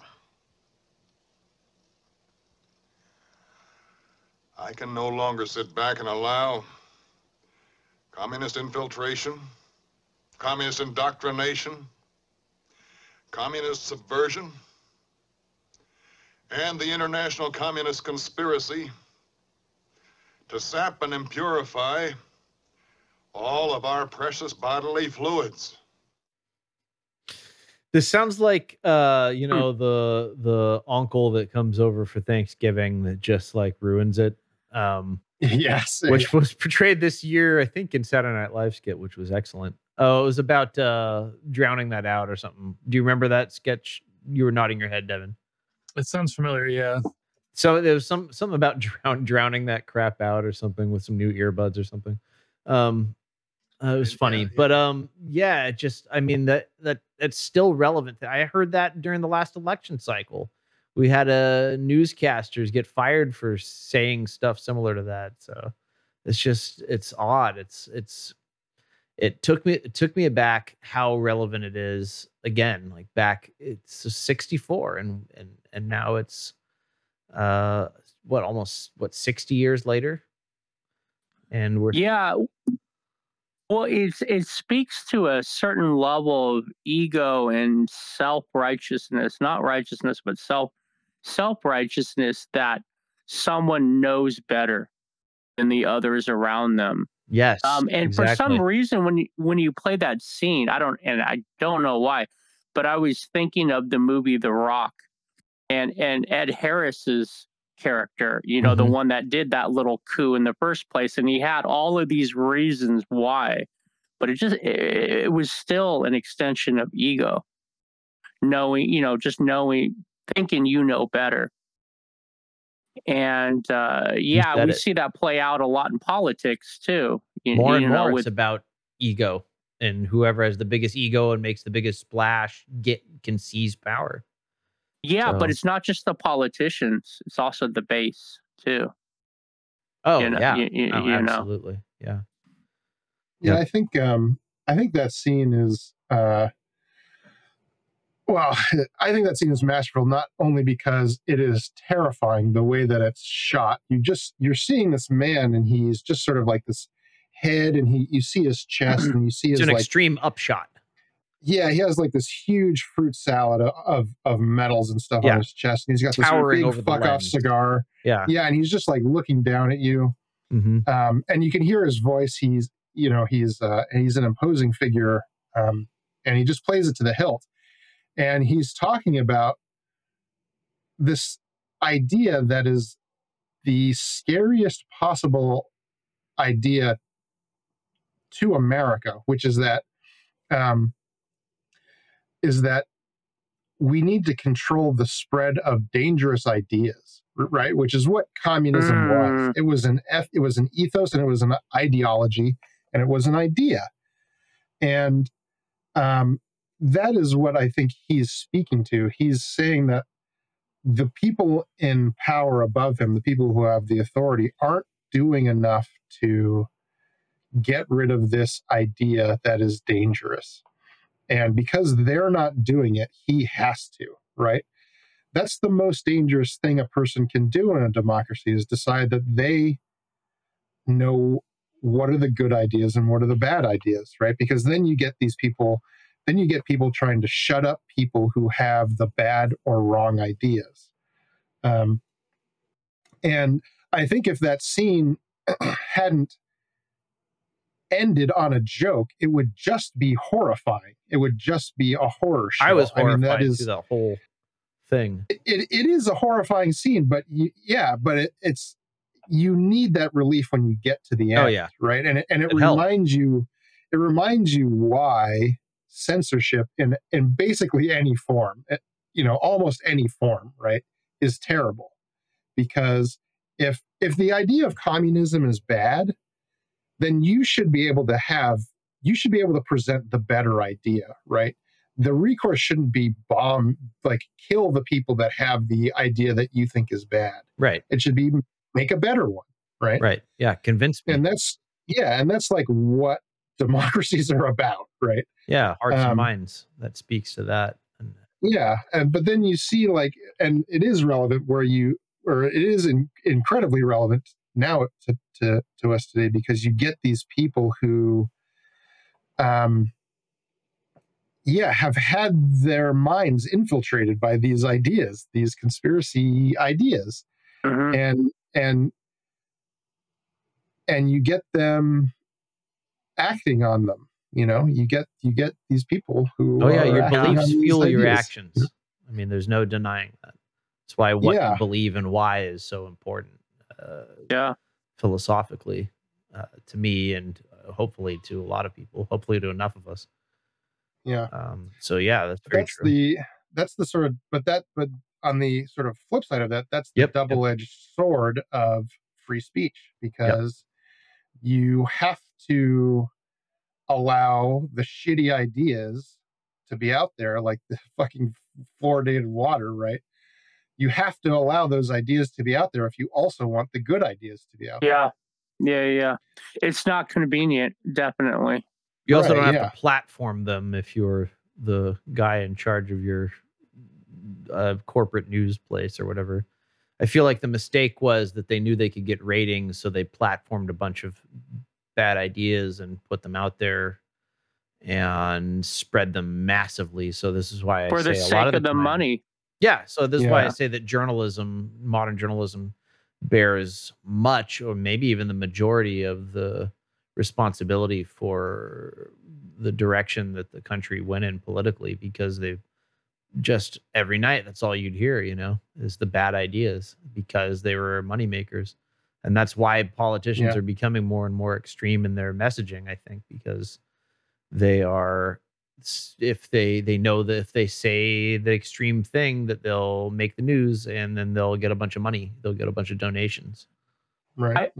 I think that part is definitely to play, the economics of this situation. I remember being in sociology class and talking about like groupthink. And, Okay. these are just theory. These are just theories, they're not, grounded in fact. But when you have a group of people, and in today's language, they use echo chamber a lot. But when you have a group of people that think the same or very similarly, there tends to be a push towards even more extreme of those same ideals. It's almost like a natural course. And when we have these pockets, because with the internet, you can find anybody that thinks like you. I was going to say, You can that's where the create internet your comes own into it. group think. Yeah, You can exactly. create your own group think. And the people in this group, they just start slowly gravitating towards more extreme versions of that ideology. And that's kind of a scary place to be. Even if you think and of course everybody thinks they're on the right side of what they think, but Yeah. even if you're like standing for a lot of things that you feel have moral or value equivalency in the world, you still have to be careful. Unless you fall into this self-righteous, like what we're talking about, this ego, thinking that your way is the only way. And I've seen that with both my conservative and liberal friends, just to spell it out there.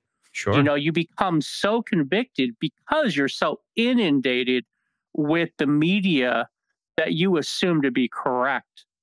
That's that right. you yourself think you are ultimately right. You get tunnel vision, right? Yeah, Real and easy. that's a Between scary the place to. media and the Mhm. social media, like the old media and the social media coming together to create kind of a perfect storm that way. People get Yeah, boxed in. Yeah, and even talking about ideals that are not necessarily ones you believe in, but you want to investigate to see what the merits are with the argument, and to get different ways of thinking so that you can either know that you are standing on solid ground in your own ideology, or you're standing on maybe shaky ground and there are better ways to think according to yourself. And you bring these ideals to some of your friends and they're like, you sound like, and they'll name, some group that belongs to the other. When that is not the case, and it is building a lot of ivory towers. Yeah. And that's a danger. That's just I was talking to a friend earlier today, and there's a lot of people in like philosophy and other fields that talk about living in a post-truth world, basically a world where you can't believe the institutions around you, right? So we can't believe the news, we can't believe the government, we can't believe the church. That in itself is ultimately a very dangerous place to live in. It is. That kind of world.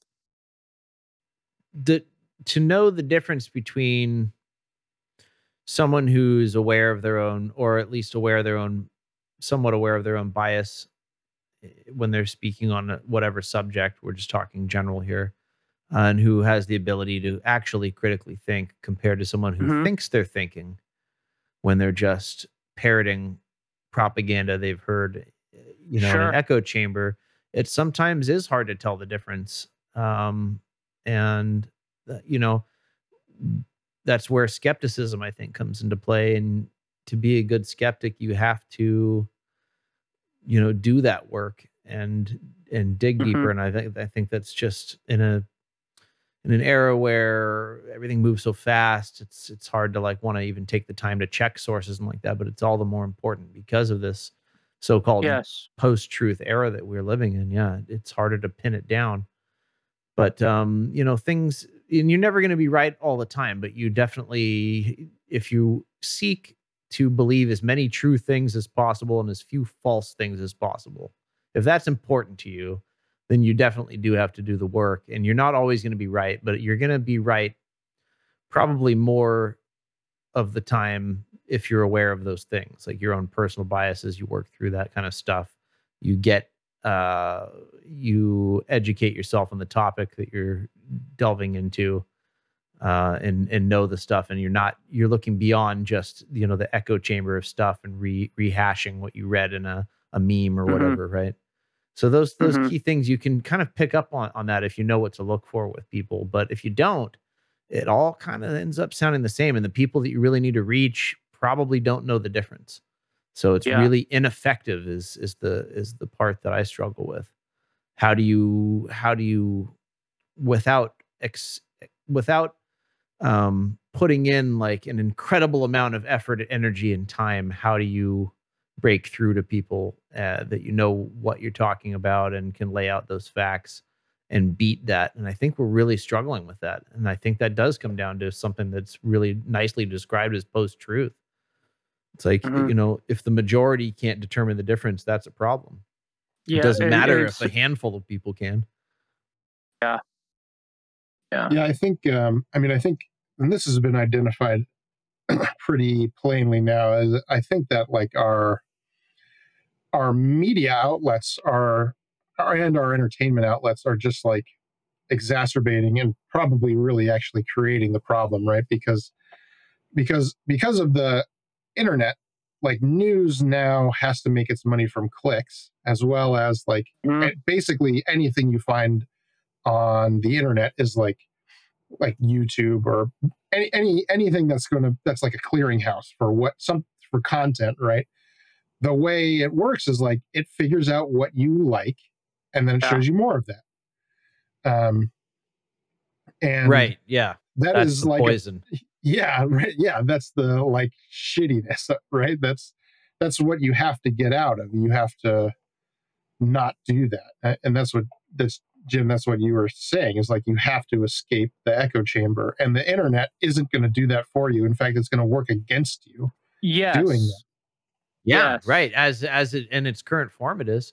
I think I think the big question is, are we realizing this as a society too late?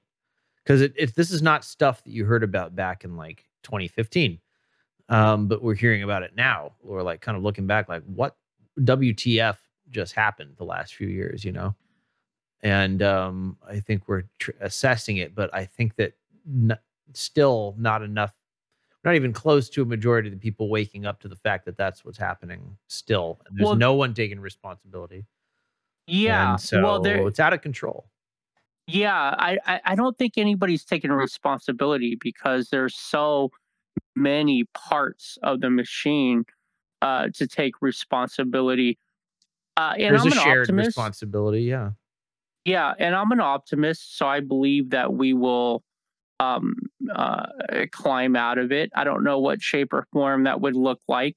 And technology is, what they also talk about is technology keeps doubling itself faster and faster and faster and faster.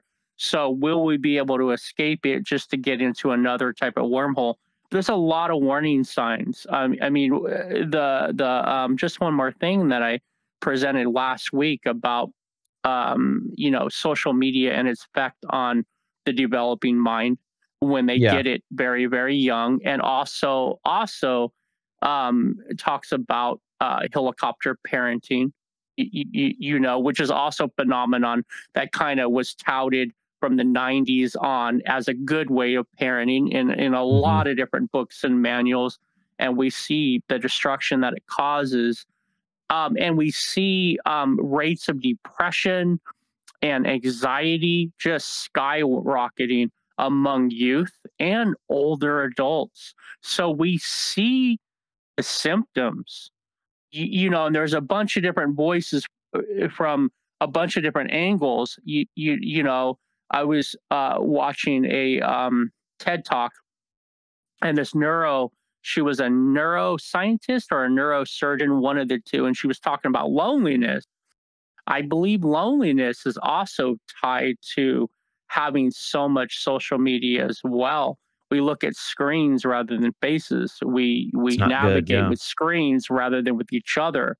And there's so many examples of that. There's something that happens in our minds, in our brains, when we look at someone in the eyes in person. Yes, I think a lot of things happen. That is very much, right.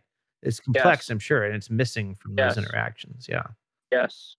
I think actually our current sort of state right now is actually pretty similar to this movie, right? Because the internet is the sort of nuclear analogate of information, right? It is a power up on that magnitude, right? Mm-hmm.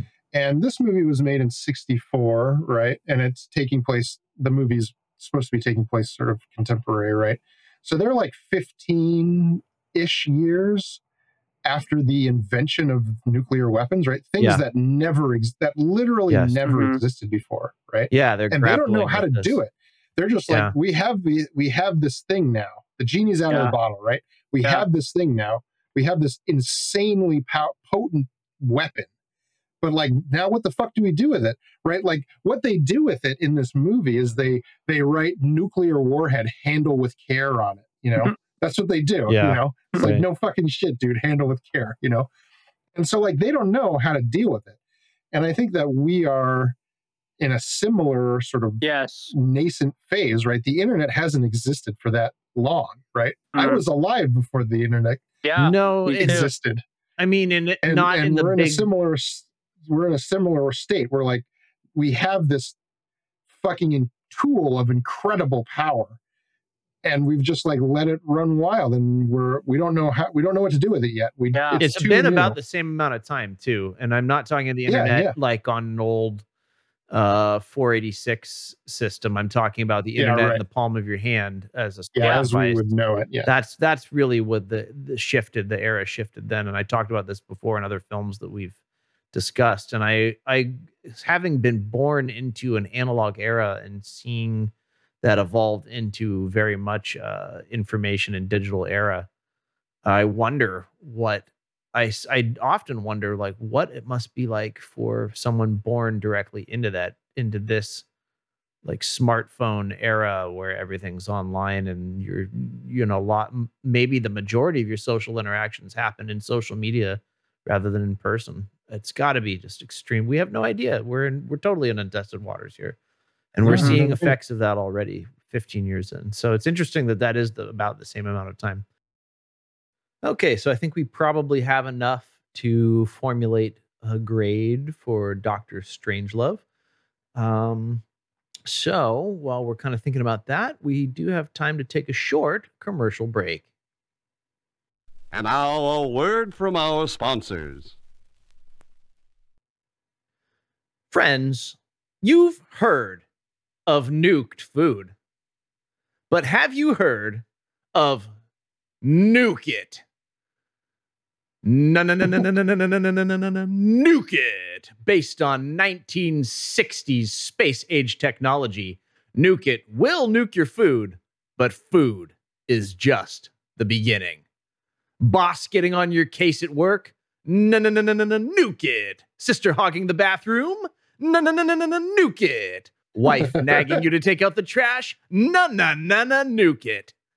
Side effects include any and all known side effects associated with deadly levels of radiation exposure. We're pretty sure it's fine, though. Nuke your life with Nuke It, because we can't afford to let the Ruskies make nuke you liars out of us. Oh man, dude, we can't afford a microwave gap. The microwave gap, yeah, exactly. Yeah. We can't afford it. What was it that he said at the very end? We can't afford the bunker gap or something like that. Because they're talking about cannot allow a mine shaft gap. That's what it was, a mine shaft gap. Yeah, mine shaft right gap. Back to it. Right back to it, like a broken record. Yeah. Love it. Okay, so there's your commercial break. Love those commercials. Never skip those commercials. No, not these ones. And we probably know what we want to grade this one by this point. Sheer poetry, an A+. I'm gonna kind of sound like a broken record here. I've liked the last few movies we've watched, so I'm gonna give this one an A. It's a classic Kubrick movie, 98%. I'm with the 98% on this one. Yeah, I'll keep it simple. We talked at length on this one. So, Devin, what do you grade Doctor Strangelove? So it's pretty clear I didn't enjoy this movie that much. There were a couple of standout performances, mostly from that one guy that I've already forgotten the name of. Peter Sellers. Yes, exactly. And I think for that reason, and because it did get at least one laugh out of me, I'll give it a C-, which is fairly high. I think if I hadn't laughed at that one scene and that guy hadn't been in it, it would have been a hard, cold F. But I gotta say, I thought that this one actually had a chance to be our first 4.0, but I was sadly mistaken once again. It's okay. James Pepe, what do you grade Doctor Strangelove? Well, this is an A. This A is so high that it like cheapens the other A's, but fuck, man.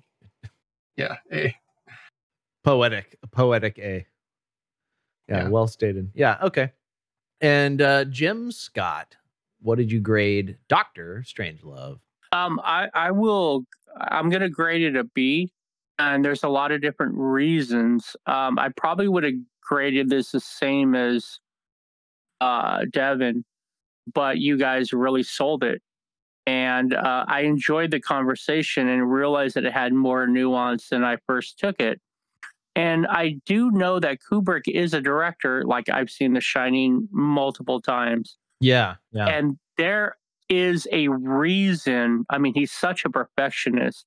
There is a reason of why he shoots, how he shoots, what's in the frame, what does it mean. Sometimes even the painting on the wall can mean something allegorically.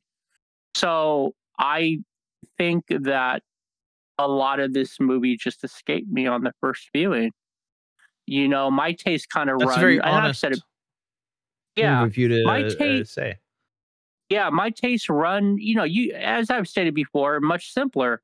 You know the the Billy Bob Joe Bob Briggs movies for guys who like movies. It's not that I don't like intellectual fare. I do, but when I'm sitting at home, just watching a movie or wanting to watch a movie, I don't go for the highbrow stuff. The things that are very cerebral. Yeah. Movies should be about escapism and fantasy fulfillment as well, and they can serve as that, and they should.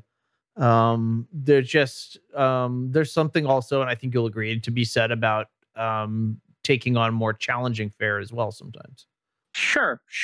From time to time, the more challenging fare usually is in the realms of societal affair. Like I really enjoy Malcolm X. When it comes to like racial harmony and but anyways, this movie I gave it a B, and I feel like there's more to mine. Should I watch it in the future? Well, I'm glad you got a lot out of the conversation, because I agree. And for that, I would also give it our conversation an A for me, because I got a lot out of it as well. So thank you everyone for that. So Devin, where does that leave us as far as the overall GPA for Doctor Strangelove? That drops it at almost a perfect B at 3.18. Putting it along the side of, let's see here, Rec, who's a 3.0, so just a bit above that. Just a touch below Training Day. So it's right in the gym sort of milieu. And also Nebraska, very close to Nebraska. You can't hear Pepe's facial expressions, but I give those an A as well. I'm just thoroughly entertained by the also pain. because we're still tracking it. No Wilhelms in this movie. This is such a Wilhelmable movie. Oh, wow. There was a Wilhelm in what's the fantasy show that's currently running on Disney Plus? Is it Hawkeye? Must have been Hawkeye. That's the current MCU movie or show. Yeah, that just ended. What else is running on there? I think it was Hawkeye. I want to say Star Wars because that's where you always hear them. But I think there was one in. Oh no. Well, maybe there was one in Lord of the Rings because I watched that too. I don't know. I saw a couple of them this week, but not in. We still haven't seen one since Jim's movie. Since what was that, series 1? Yeah. Yeah, I'm the shocked. Second movie we ever watched. Yeah. I was like, oh, this will be in like every movie. You won't not hear it, and then we haven't heard it since. Yeah, I just keep hearing put a Wilhelm screaming in one of his No, movies. and I don't think in 64 they're even doing that yet. I think the Fog City Madman kicked that off in the Star Wars era, or at least the 70s. Cool. Why don't we find out what we're going to watch next week and get our very own gentleman, Jim Scott, to either flip a coin or roll a other four-sided die. Roll something that equates to a two-sider. Sure. Yeah. Okay. Cool. When you are ready, sir. All right. Cool. I'm ready. Let's do it. Let's find out what we're watching next week.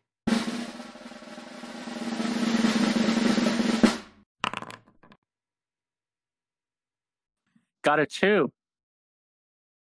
Lucky number 2. Let's find out what we'll be watching next week for Series 7, Episode 3, the penultimate episode. We'll be watching The Talented Mr. Ripley, which came out in 1999, and it is streaming all over the place, including Amazon, Hulu, Vudu, and YouTube. So join us next week for The Talented Mr. Ripley. And I'm looking for any kind of hint here. Okay. All right, you guys, you know how to play with poker faces now. Yeah, exactly. I put 2 submissions in. Yeah, exactly. Join us for that next week. And now we do have some show business to attend to. First of all, I'll hand it over to Jim, who we need a grade for Bad Santa that we missed. Unfortunately, we missed you that night. You had to work. And if you could tell us really quick, had you seen it before? Briefly, did you enjoy it or not? And then give us a grade, and then we'll have Devin update that to include your grade as well. So sure. How did you like Bad Santa? I'll give my grade first, just so Devin can Oh, that's a good tabulate. idea. Yeah. So I give it a B. Okay. So Dr. Strangelove is on the same par. That expression. I love it. I just wanted it one more time. No, I again, this is this movie follows along the Joe Bob Briggs. It's raunchy. I like this kind of comedy. I love Billy Bob Thornton. Is it Jack Ritter? The one that John plays Ritter, like yeah, the he played John Jack. Ritter, excuse played me. Jack in Three's Company, but yeah, John Ritter. Yes. John Ritter, I think he's a great actor as well. It's funny. I mean, Billy Bob Thornton, being Santa, and the drunker he gets, the more irascible he gets, even to the little kids. And he's just unabashed. It's so funny to me. So yeah, for all of those reasons, I've seen it many times. Oh, okay. I enjoyed it this time. Yeah. Okay, so where does that leave us officially with Bad Santa then? So I had to recreate the calculation a little bit, but I got it pretty close. Okay. And that puts us at, so I'll put a little approximate symbol next to it, but it'll put us in the 2.4 range, which raises it from a C to a C+. So wow. All right. Yeah. Pepe didn't like it and actually said it ruined his day. And then Devin's, you were a little less, but still didn't like it for different reasons and stuff. Or some of them were crossed over. But feel free to check out that episode. Bad Santa was released earlier in the month. Sure. I think it was the last episode of last series. And it was nice to hear somebody else that enjoyed it like I did. So I feel like I wasn't alone. because I was kind of getting piled on. But anyway, glad to have your word on that. And update. Let's see. Yeah, so let's talk fan emails again. You can write to me at ben@redhenmedia.com. We may respond on the show. Better in writing than in speech, apparently. Let us know how we're doing. Did we do something wrong? Did you arrive at the same conclusions as James Pepe? What If parts you of the did, show? you'd be right. That's right. And are therefore right. What parts of the show do you like best? Did you learn something new? Is a stuff old hat for you? And let us know where you're listening from. Estonia, Japan, around the corner. Japanonia. Love to hear from you. Any other questions or comments? Let us know. Okay, cool. I think that's about it, guys. Yeah, that's where the show usually ends. What? Just one more thing. All right, now let's do 100 takes of that so that we can live up to Kubrick. Yeah, right. So Lieutenant Columbo is here, and he's here to tell us we have time for just one more thing, where each co-host shares a little something from outside of the show. Devin, why don't you kick it off first, and I'll wrap it up. Yeah, thanks. I am going to talk about a show called Fringe. Came out back in 2008, but is now finally on a streaming service. It has not been on a streaming service since like 2011 when it was still on the air. It has been off of any streaming services. I actually pirated it. Please don't arrest me, FBI. But I pirated like 5 or 6 years ago. I pirated the whole thing and watched through it. And now I am so glad that it's on HBO Max. That is where you can watch it now. Finally, this is, I think, Fox's best show. Like, period. I don't think they've made a better show than this. It's J.J. Abrams, also probably J.J. Abrams' best. What's the elevator thing. pitch? Because I've heard of it, but I don't really remember. Yeah, I didn't watch the elevator it, pitch clearly. I've given for it is it's like X-Files, but if like all the stuff was real. Like X-Files kind of toes that line of like, ooh, is it actually aliens or is it just normal stuff? You know, like they kind of go back and forth. This is like X-Files, but the shit exists. They're going to It's all about- deliver on the truth is out there. They're going to Yeah. blow up the truth on the screen. It focuses on fringe science, so that's like teleportation, mind control, resurrection, things that we have as scientists on Earth tried to do but have never, as far as we know, proven to be possible. But like in this world it all was possible, and we did achieve it. And now there's sort of, it's about the ramifications, the fallout, if you will, of these experiments that we've run. It's got some incredible performances in it. What's that guy's name from The Lord of the Rings? He played the king who gets like possessed. Anyone know that actor's name? Oh yeah, he's great. He's the one of the main characters. He does an incredible job. Yeah, I don't know his name, but I literally just watched this week, and this is my just one more thing. But we'll get to that. Yeah. But yeah, it's just a really good, it's a procedural, very much like, House or something like that, where it's like, it begins with some kind of event, some, strange scientific thing happens. And then the show is the two investigators and the scientist guy investigating it. And that's it. And then it has sort of an overarching plot that will continue throughout the seasons and everything. But for the most part, it is a, self-contained episode sort of drama. Cool. Sounds like a pulpy, fun, kind of old school mystery kind of series that would be pretty fun to watch. A lot of that rests on the two investigators being really great characters, I imagine. Yeah, and they are, and they have really good chemistry, and they do the classic will they won't they thing, and it's like present in episode 1. You're like, okay, these guys there's gonna be some romantic tension between these two characters, and yeah, along with the incredible acting, I'm also very just surprised by the quality of it. Like for a show from 2008, it doesn't look like a 2008 show. Like you go back and you watch a little ahead of its time there with the production even like value. Dexter. You go back and watch like Dexter, which I also think is an incredible show, but you can see its age. Like it wears its age on it with sort of the style and the quality. And have you watched like the a new very Dexter? high quality production. I haven't yet, but I'm interested. I want to try. I watched the first episode and I really liked it, and then my wife has watched ahead and said she liked it as well. So I like stuff like that too. Yeah, Jim, you had something to say.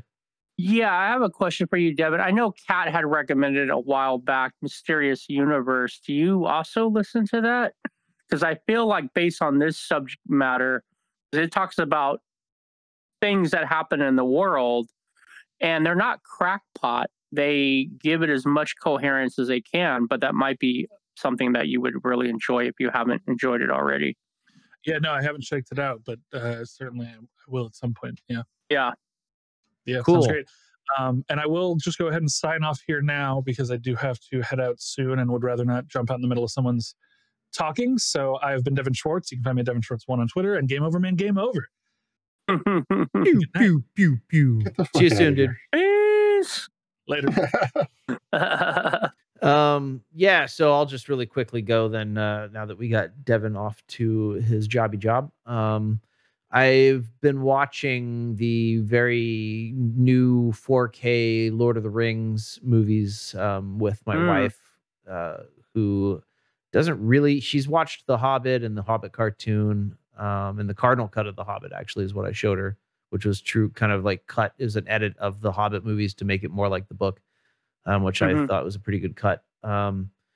And so now she's watching Lord of the Rings kind of with fresh eyes. She hadn't seen it since it came out and didn't really follow it. So it was almost like watching it the first time. So that's been like a lot of fun. And for me, looking at it, you know, the color corrections and all that has been great.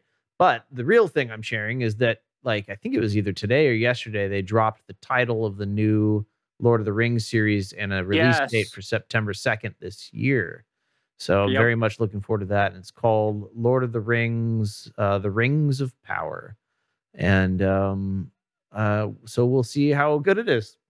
I hope it's great, you know? Yeah. But I've really been rewatching those classic 3 films. They're just so freaking good. I just love enjoying them. And it's been neat to see someone else kind of experience them for the first time. Nice. Yeah, I hope that series is great too. I mean, they dumped $750 million. So much money. Yeah. It's like, what is that even going to look like? If they mess that up, someone does have some splaining to do. Yeah. Yep. Yeah. Pepe, you have the look of a man who's not sure they're going to be any good. Yes. Am I reading that right? Yes, You're correct. skeptical.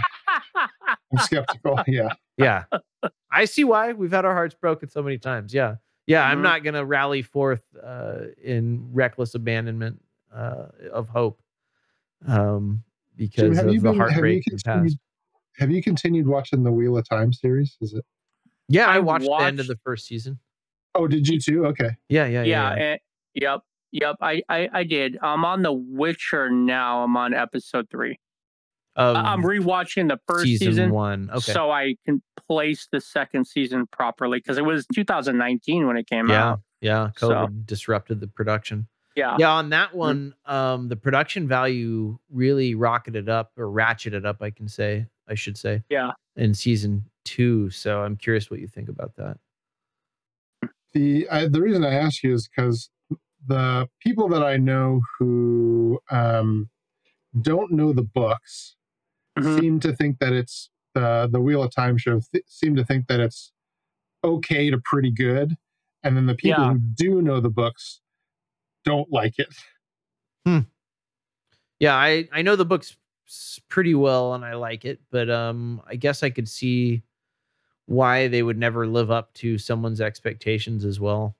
But I think coming from like a filmmaking background, like really somehow unavoidably alters my who I'm like behind and rallying for, because I know how fucking hard it is to do that stuff too. So I kind of am in their corner, I feel, a lot of the time. So Jim, what do you think? I feel I really enjoyed it. Were there some problems with it? Of course. Did they have to deal with problems? Of course. You know, when Barney Harris left quickly, they had to figure out how to wrap the ending differently than what they had intended. And I'll just say this, and I'm not saying your friends are this, but there is a certain conceit amongst book readers just in general. And that level of conceit can definitely range, where the TV series, no matter what they do, will never be as good as the way they imagine it, because it's not like the way they imagine it.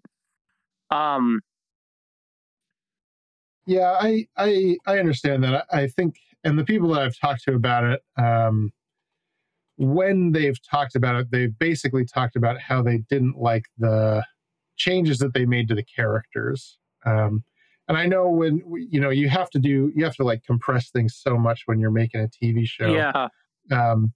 But I had a little bit of that experience too when I started watching Cowboy Bebop, the live action one.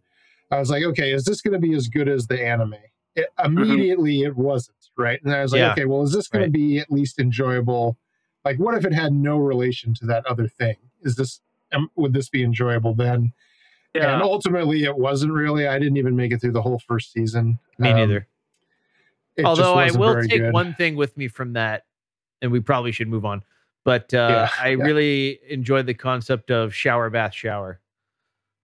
Shower, bath, shower. That was pretty funny to me. I think that was from the live action. I don't remember her saying that in the series, in the anime. I don't either. But I thought that was a pretty funny and on character thing for her to say. But yeah, I didn't make it through. It just kind of was like, okay. And then they canceled it. And I was like, well, why would I invest more into it at this point?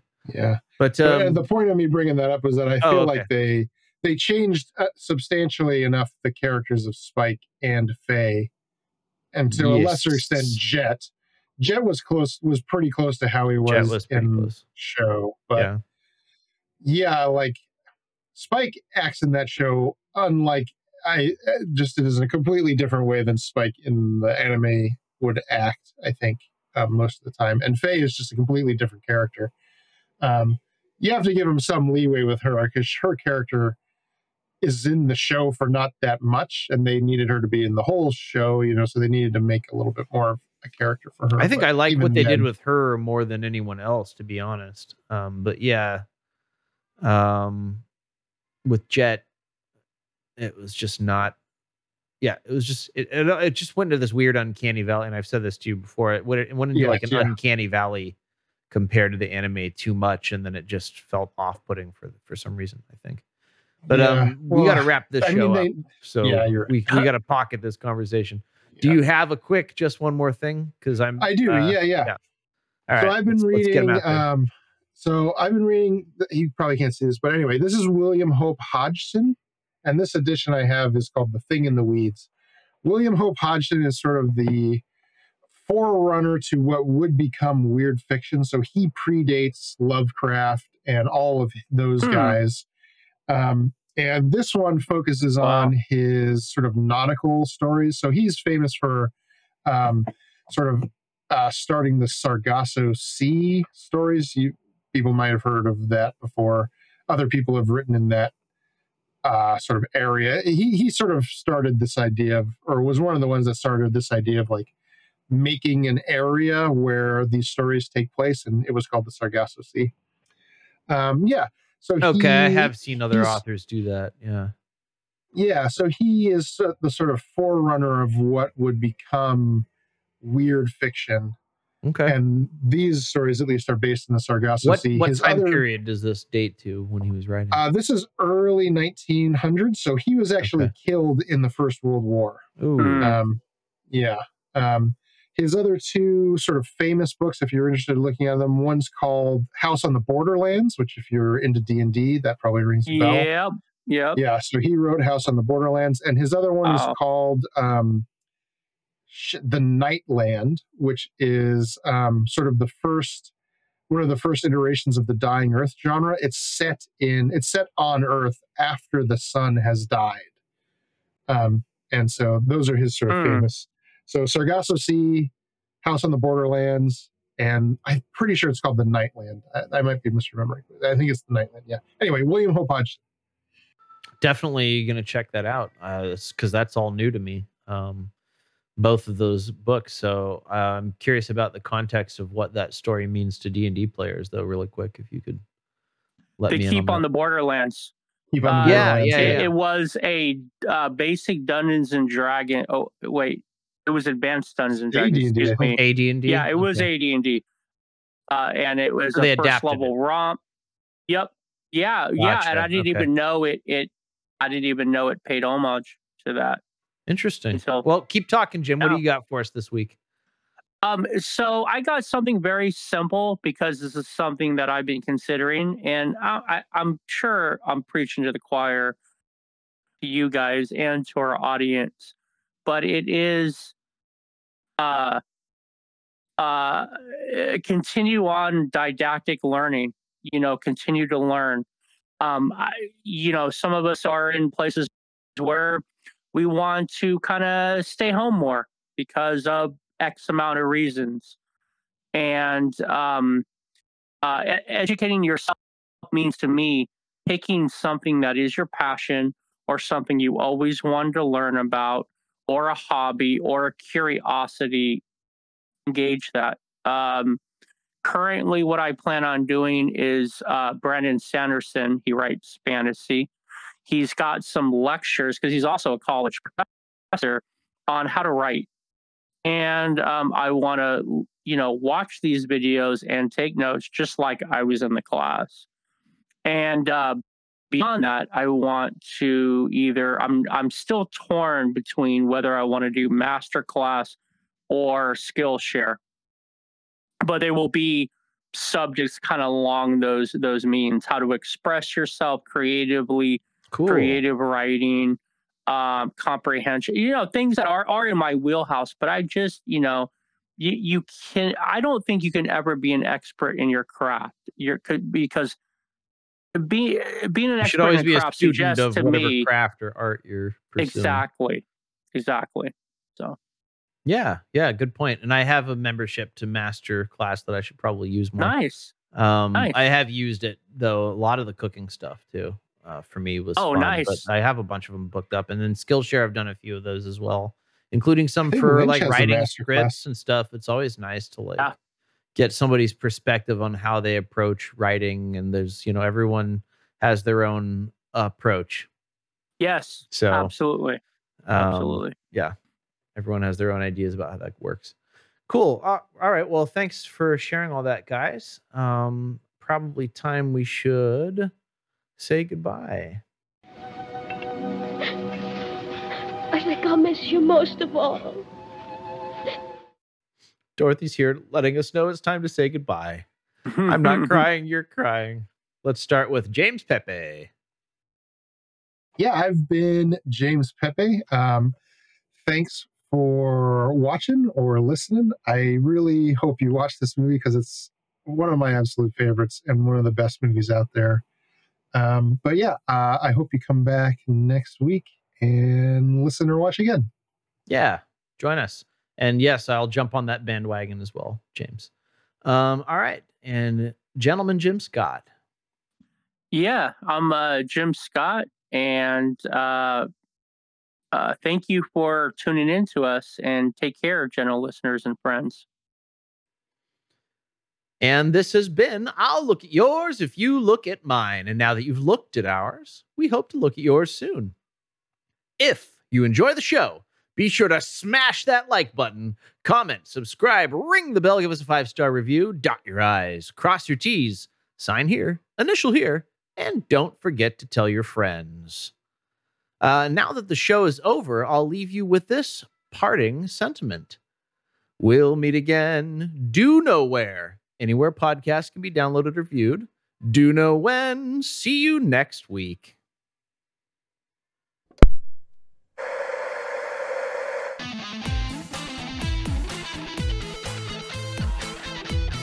And remember to watch The Talented Mr. Ripley, 1999, streaming on Amazon, Hulu, Vudu, and YouTube. Until next time, lookers, keep on looking.